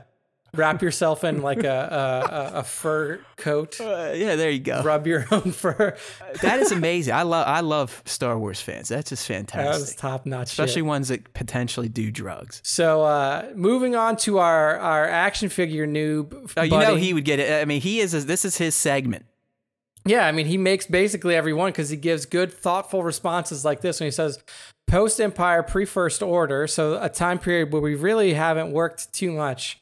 I think it would be cool to know that a bunch of rebels defeated a full-blown evil and oppressive empire. Imagine the sense of relief that comes out from that after years of tyranny, especially when you've been directly impacted by what the empire has done. I mean, like we're seeing he's essentially in the Mando timeline. I would say we're seeing it a little bit in Mando here, but we're only seeing it from the Wild West. Exactly. Like what's happening on Coruscant right now? Are those citizens happy? Yeah. Or are they pissed? Like, are they pissed, or is there just like open, like what the fuck is happening anywhere in terms of governmental structure? Have the crime syndicates kind of reemerged and kind of to get their strongholds back now that the empire's gone. So. I think what he's thinking of though is like right around the formation of the new Republic. It sounds like Brian wanted to be in the special edition of Return of the Jedi where they show a real shoddy looking CG snap of Coruscant and them ripping down Palpatine's statue. Yeah, they're like, everybody's just super happy and everything. Yeah, and they essentially like pull the statue down on top of themselves. Yeah. So the Darth Dad is next, and he has one that's very similar to Brian's Action Figure Noobs. He says, I would say the Mandalorian time. I really like the kind of lawless post-Empire, pre-First Order time frame. So he's taking it from the lawlessness in the Wild West side. The Darth Dad is a scoundrel. Yeah, exactly. Like he likes that bounty hunter life. He wants to start picking up pucks and making money, and then Brian Action Figure Noob is just Like he wants to sit down in his, his apartment on Coruscant and not feel like he's under the oppressive reign of exactly. the evil He wants to celebrate the freedom that the rebellion has afforded him for those few short years. Yeah, and Darth Dad is scraping up all the credits that he can from the now power vacuum that is. He's bringing them in hot, or he's bringing them in cold. Yeah. So I will let you read this one, Matt, because this is from our buddy Basajan. And if you look at the image, I had to take some black coloring and color out the top of this message, because Basajan sent us something a little bit lewd previously, and it filtered into the top of the I forget what it was. Now I feel like I got to open up my phone and look at it, but I'll go ahead and take Basajan's here, right? What era, probably before the Republic? It would be like the Old West, so much to discover. But mostly, there's no centralized doctrine fighting for the hearts and minds of the galaxy. There was no dichotomy of belief, i.e. no Sith and no Jedi. Mm-hmm. The rise of both is what starts the long decline of the galaxy. It's always fucking religion that ruins everything for everyone. True. It's fine to have faith, but blind adherence to doctrine will eventually end up fucking you in the ass because you're trying to fuck everyone else in the ass. Having said that, Sith bitches. Love that guy. So I like how he says Sith bitches at the end, but he also says earlier on that there's no Jedi or Sith yet. The fuck is it, Basajan? Is it Sith bitches or is it I no know Jedi? I know what he's saying though. He's essentially saying he wants to live in the galaxy before people that subscribe, as he calls them, to doctrines. Yeah, exactly. And he's right. I mean, it'd be great if we could still just be like, hey, why is the sun up in the sky? I don't know. Some fucking dude in a chariot did it. Yeah. Instead of like, no, my guy did it better. No, my guy did it. No, my guy's son did it. No, my guy did it meditating. You know what I mean? Like that's where we're at now. So, I mean, and if you think about that too, that's way, way back. So, I mean, even if you play KOTOR and if you get to, once you get to the end of the game and you're on Korriban, you're going through all of these Sith tombs, and Ajunta Pall is one of them that you go through. And Ajunta Pall is widely recognized as the first Sith Lord. He was the first fallen Jedi to really gather the other fallen Jedi under this banner of the Sith. And that was like 5,000 years before KOTOR. So you're talking way, way back, like the discovery of the Force. Right, this is like a Star Wars dinosaur era. Yeah, basically. Right. So like cavemen, they don't quite know what they're doing yet, and they're like flinging rocks and shit. Yeah, with the Force, and they're like, whoa, whoa, whoa, whoa, whoa, whoa. And then one smashes the other one in the head, and there's the Sith. So. Exactly. So that's the end of the question of the week. And I told Matt before we went live here, we're like, if we go 3 hours today and then somebody needs to like stab us in the face, and we're 2.5 hours into a podcast that had essentially nothing to talk about. And get ready to be stabbed in the face, my friend. So we're getting into our top 5 segment. When you bring my dead ass back on the show, I really know how to expel hot air. Yeah. So. You essentially just doubled. I did a solo cast of about an hour and 12 minutes. See, but even doing a solo over an hour, that's impressive. You like to talk too, so don't blame it all on me. I do. So it's not just you. I'm just kidding. It's all good. We do it for the fans. We do it for the 10 of the fans. Exactly. For all 10s of our fans. For the 8 people who listen to us on a regular basis. It's so good to watch the live stream now because they have live analytics, and you can literally see as time goes on, it just starts crashing. It's less and less viewership. Just like looking at the stock market. We are a podcast after all, right? Yeah. I mean, we just do this because everyone bitched and moaned about it. So it is what it is. We are still a podcast. We do long form radio, motherfuckers. That's right. Too long, in fact. All right, man. So, hey, we got through the battle bots. We got through the question of the week. Now we know what time it is. It's that time that everyone loves to come and participate with the Star Wars Time Show, and that is with the top 5 Star Wars fan artist features of the week, and it is a +1 week, which means yours truly got to choose a single shot to honor alongside the 5 that Nick has chosen. So if you're new to this, remember, this is mostly on Instagram. Tag us, #Star Wars Time Show. Tag the account @Star Wars Time Show. with all of your Star Wars art. Hell, some of you bozos tag us in everything, and that's fine. But yeah, that's how to get in on the fun. Then obviously you can come here and listen to the show live on Tuesdays on our YouTube channel, or you could check out new episodes on Wednesdays as they hit the podcast platforms. But this is why the people come here. They come here to have praise laid upon them. It makes them feel good. It's like going home and hanging up an A on an exam on the fridge. There we go. Nick, who got the first A this week? Who got the first A? I will say that I feel like either there was something that happened in a toy photography community with a release, or you had like a little apple of your eye this week, because there was a lot of Kit Fisto shots that were in this feature. It's new release. Okay, there's been a lot of kit coming around, and I can tell you right now, I think we're at least it seems in the European markets, some of the new Mando stuff's coming out, so. It's cyclical. Our buddies, I mean, it's just like I told you, if you get something new, you should try to shoot it because it gets a little more action. It's not like I take my own advice, because I've got my Kit Fisto fucking laying on the table of death. There and we go. He probably won't be shot for anytime soon. But yes, you are right. Lots of kits these days, lots of Plos, lots of AOTC Anakin and Obi-Wan because they're new. And speaking of that, I don't know what it is with Entertainment Earth and me, but anytime I order a new Star Wars figure from them, I get possibly the worst fucking face sculpt you could get. I love not having the stress of missing out on toys and just being able to pre-order them online, but I 100% miss the chance to go into a brick and mortar store and choose my figure. Yeah. The best one, right? Because they're all a little different. Not bro, all of them are going to look exactly the same. My AOTC Obi-Wan Kenobi looks like throughout production, all he did was rip bongs and smoke weed.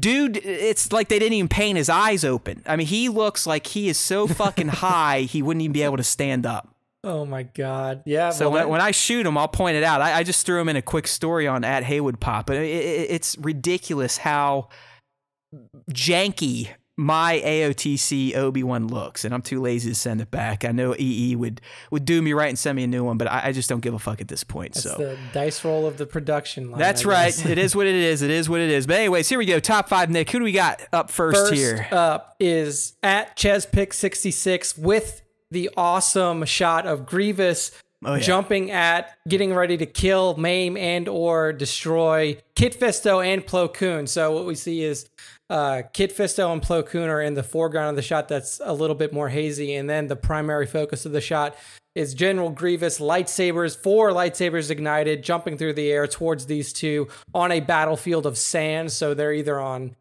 who knows, Jakku, Tatooine, somewhere in the galaxy where there's a ton of sand, and the battle is about to go down. So I thought this one was really awesome. Just this Jedi showdown. I mean, I wonder if this actually happened, considering that we know that Plo and Kit make it all the way to the end of Rots. So I can't remember if Plo fights Grievous in the Gennady series or not, but I mean, we definitely get to see Grievous fight way more Jedi in that cartoon than we really get to see him fight.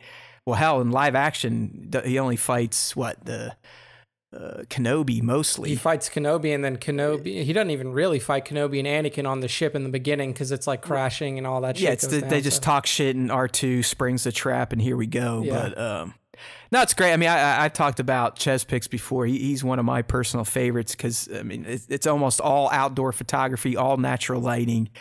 And there's something to say to that. I mean, shooting outside can be tricky, especially it depends on the time of the day. What's the sun shining like? Is it overcast? I mean, it can completely change the lighting of a shot. And, Chris always does a great job going out to wherever the fuck he goes to get these sun-kissed snaps that he produces. So definitely. I mean, ChezPix, he's someone in the feature folder. There's probably like 5 or 6 more shots to roll out, like a Papa, like a Sir Dork, shit like that. So yeah. So ChezPick66. Yeah, ChezPick66 on Instagram. Absolutely incredible stuff.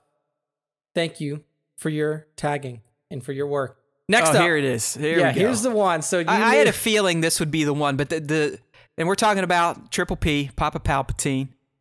This is one of his beach shots that I was kind of pumping up at the start of the show. So if you haven't listened to the whole show, shame on you. Rewind this motherfucker. Yeah. But this shit's nuts. Like we have to go to his account just to see these setups.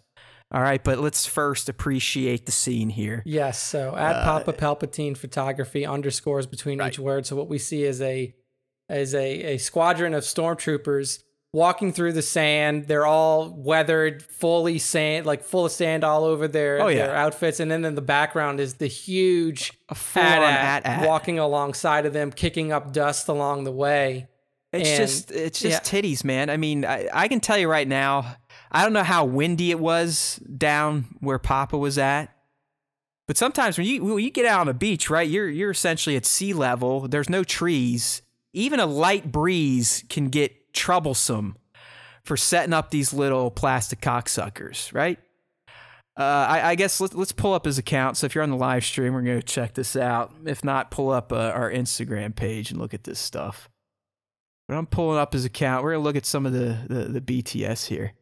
It doesn't even look like he's using placement wires for all the troops. So he had to stage every one of those motherfuckers, dip their feet in the sand a little bit so you do get some sort of grip, but then ensure that a big gust of beach wind wasn't going to come through and shit all over this fucking shot. Because I can tell you right now, staging the troops the way he has, that's not easy. You got to individually pose each one so they look somewhat natural. You got to line them up next to each other so they look like they are in some sort of formation and not just aimlessly walking through this desert. And like I said, you got to fucking pray that you get these shot off before Mother Nature comes in and sticks a hot poker up your ass. So, I mean, look at this. And I believe that's probably a 1/18 scale AT-AT. So that's why he has it much further behind them. That's kind of that forced perspective stuff. Yep. But just look at that setup. Look, there's the people out there on the beach with their beach. That'd be me. You can see the beach little... Yeah, I'm under the umbrella right now having a beer, and Papa's out here making art. So. Yeah. And then, like you mentioned, there's another shot up there that we featured as well of the Death Troopers. Here. And I opened up both of them because when I go through, I just open up a bunch of shots that I like and then pare down. And I was like, oh, these are both Papa, so I can't feature them twice. So I ended up going with the AT-AT because I do like the forced perspective. I do like the scale difference between the characters and in the frame. And then also, like you mentioned, just like the setup required to get these little fuckers to stand properly, like in some without sort of the wind blowing them over. It just I have his Death Trooper shot pulled up now on his page at Papa Palpatine photography.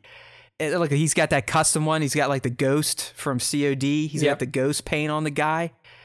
And even this one, I mean, I'm telling you, staging that many troopers is dicey as fuck. Because this is where you get into that whole dominoes shit that we all deal with. Yeah. Like if you look at this trooper shot on his page, one of those dickheads in the back decides to tip over.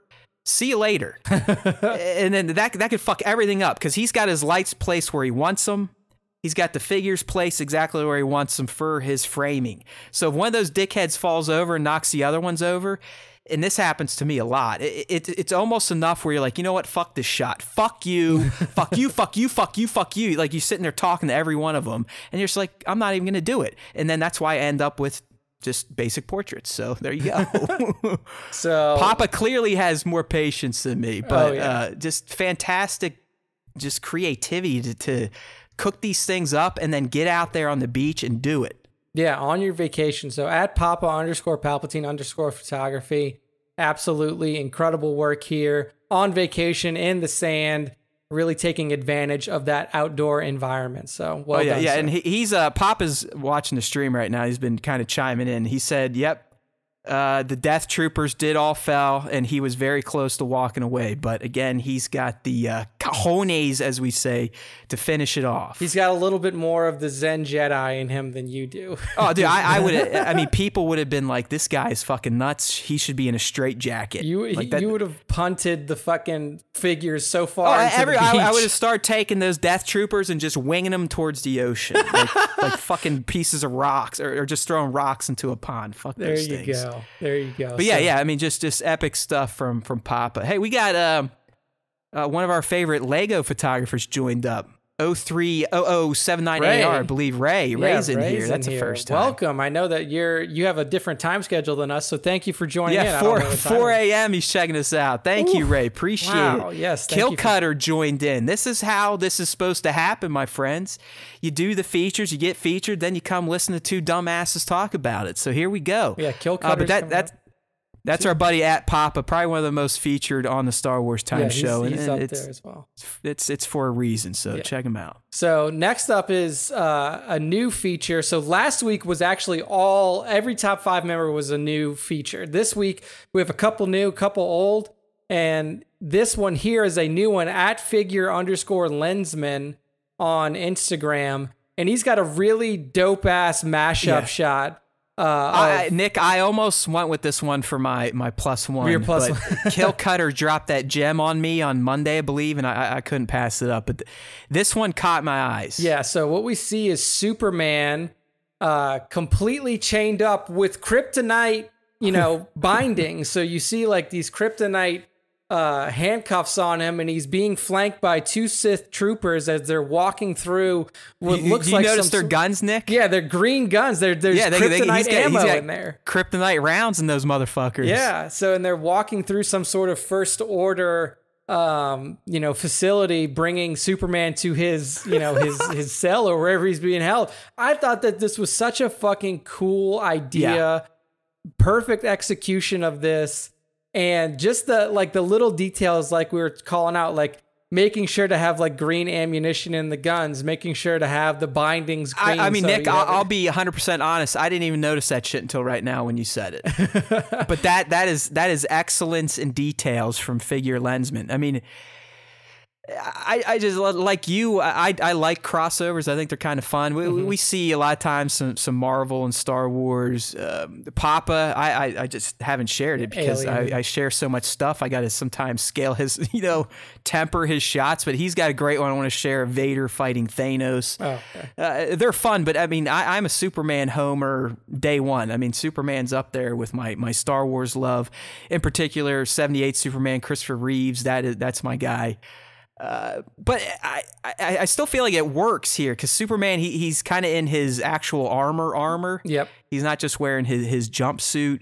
You could argue, is this the squirrely Superman who got a little evil? Either way, it feels like it fits. I could see this happening. Like you wouldn't be surprised if you saw Superman fly through a space battle between the Rebellion and the Empire, because and the Sith wanted to capture him because he's probably a good guy. So yeah, so I thought I just really... like it. I mean, it was cool crossover. The colors really work well. The red Sith troopers and Superman's outfit. Mm-hmm.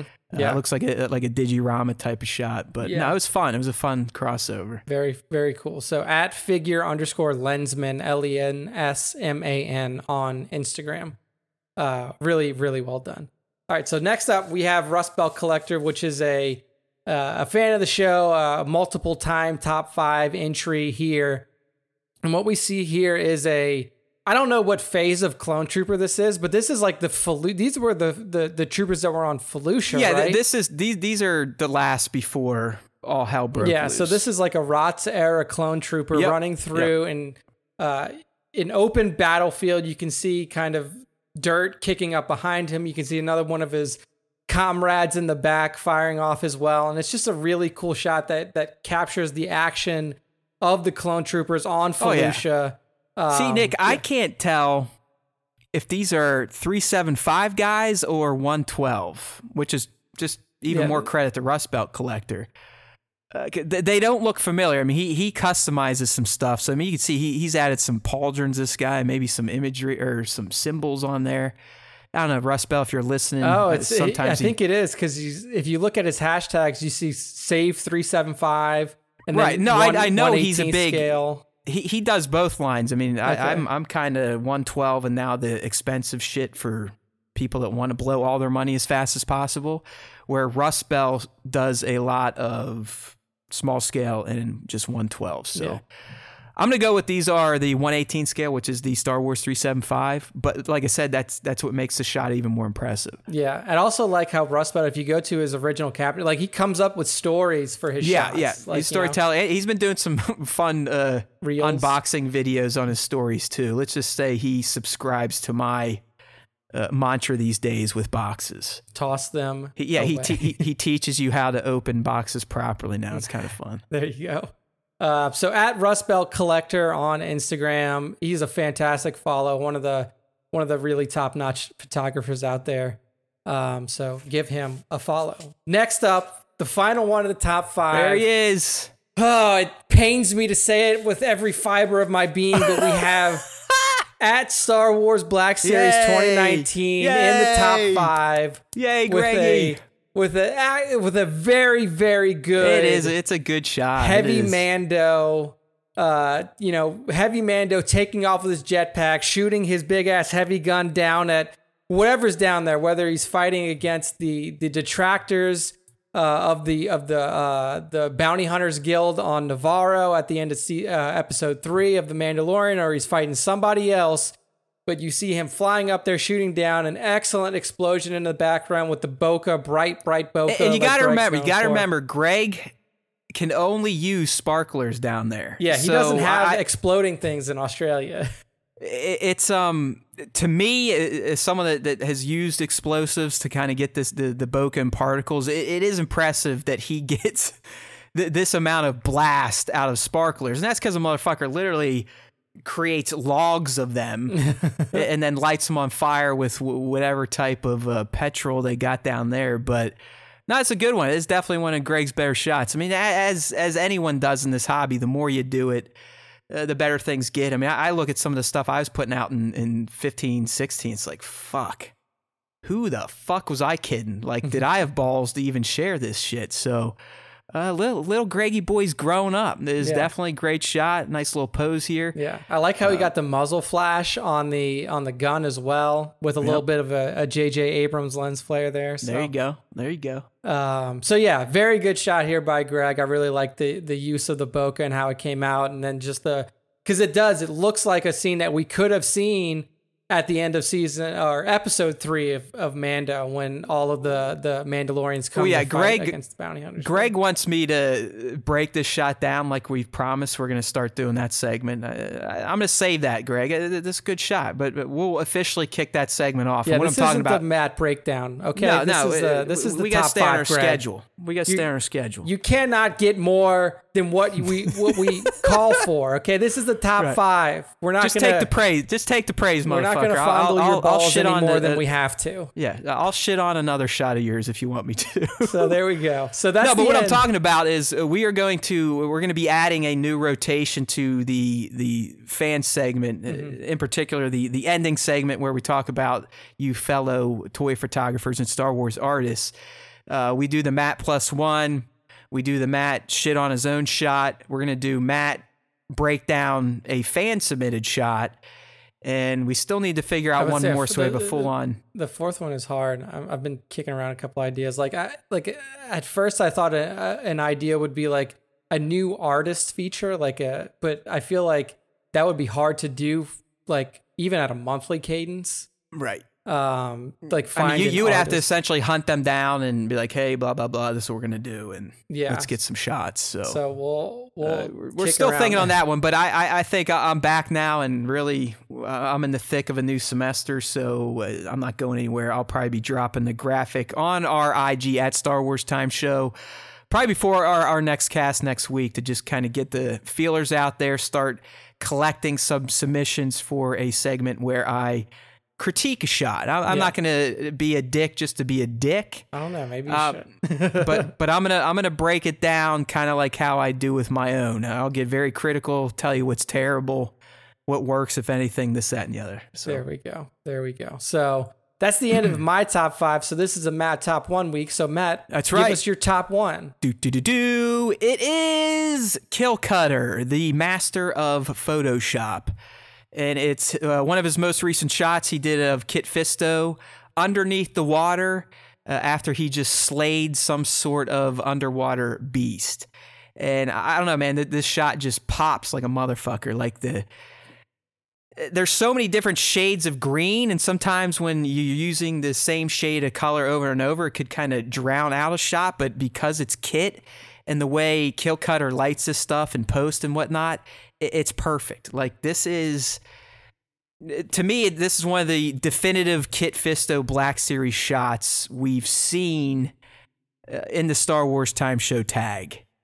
And Kill Cutter, he's someone you got to go look at his account because he does detailed Photoshop breakdown videos as well. And you really get to see where this guy starts and how he ends up with something. I guess we should go look at the one for Kit while we're talking about it. But Nick, I mean, just look at all the little nuance stuff in there. Adding the bubbles around where he would be either kicking his legs or his arms or around his mouth. You know. The lightsaber itself is almost, bubbling or boiling the water. Mm-hmm. The reflections on the shadow reflections on himself of like the blade and everything. Exactly. Yeah, and then even as little as like you may not even be able to see this in the full blown out shot, but like there's like green blood coming from the neck of the creature that he cut, or steam. It almost looks like steam rising from the cut. Yeah, I mean the work that he put into this, and like you said, the level of detail down to the smallest detail is just so impressive. Here, I'm not going to play the video because I'm still wary of that shit blowing stuff up, but he always lists the details. So this shot here, 115 Photoshop layers. Oh, wow. Like I think the most layers I've ever had in the shot, and I still don't use Photoshop, is 8. 6, 115, took 2 hours and 26 minutes, and the file itself, the Photoshop raw file, almost 3 gigs. That is insane. 3 gigs of pure quality. I mean, think about the resolution and the excellence there. Holy shit, man. And then like if you just scroll through his feed, like he's got a good mix of genres here. You see some dinosaur Jurassic Park type stuff, but if you go, he's a very good compositor. Like kind of taking stuff and shooting it against a just blank backdrop, and then going in and doing the Photoshop magic. I'll tell you right here, if you're looking or following along, I'm on his profile. His latest with Ben and Anakin fighting. That's in the feature folder too. So Kill Cutter, he took a little bit of a break for a while, but he's been back and back to post, and very, very artistic shots. Yeah, absolutely. At Kill Cutter on Instagram. Beautiful work there by Kill Cutter. So that's the end of the top 5. That's the end of the top 1. And that is the end of this almost 3-hour long show. Woo! Welcome back, Matt. The welcome back show. I mean, I honestly, I didn't think we'd do this either, Nick, but I'm not surprised.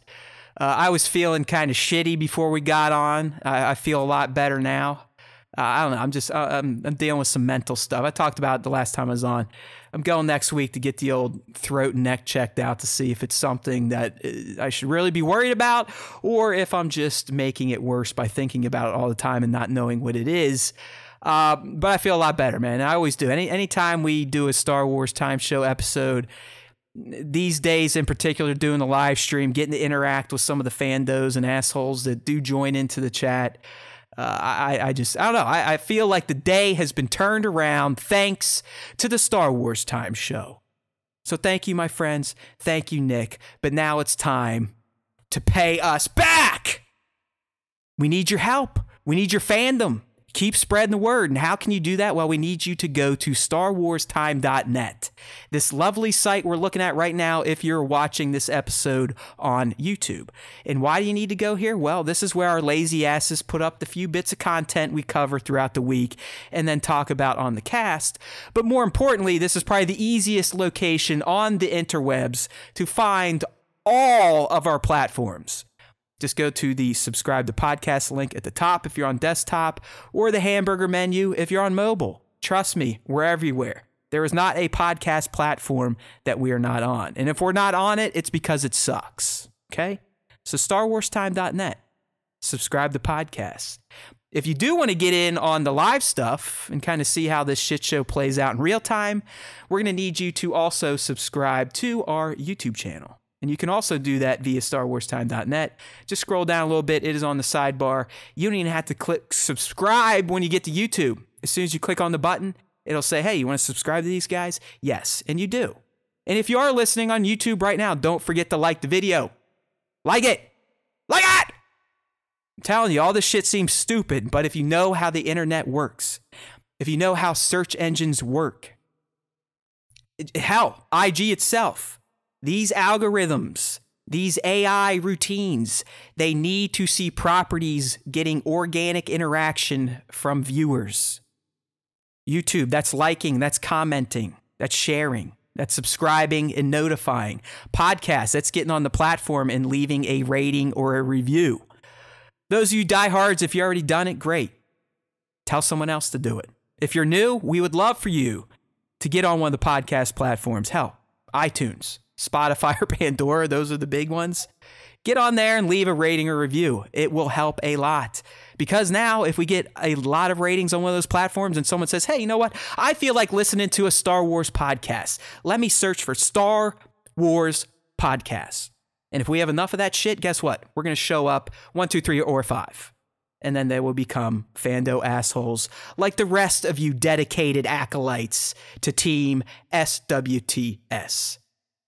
Besides, there is always time for Star Wars time. We know that by now. There's always time.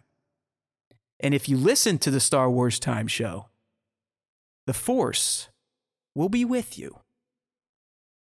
Always. Mic's off.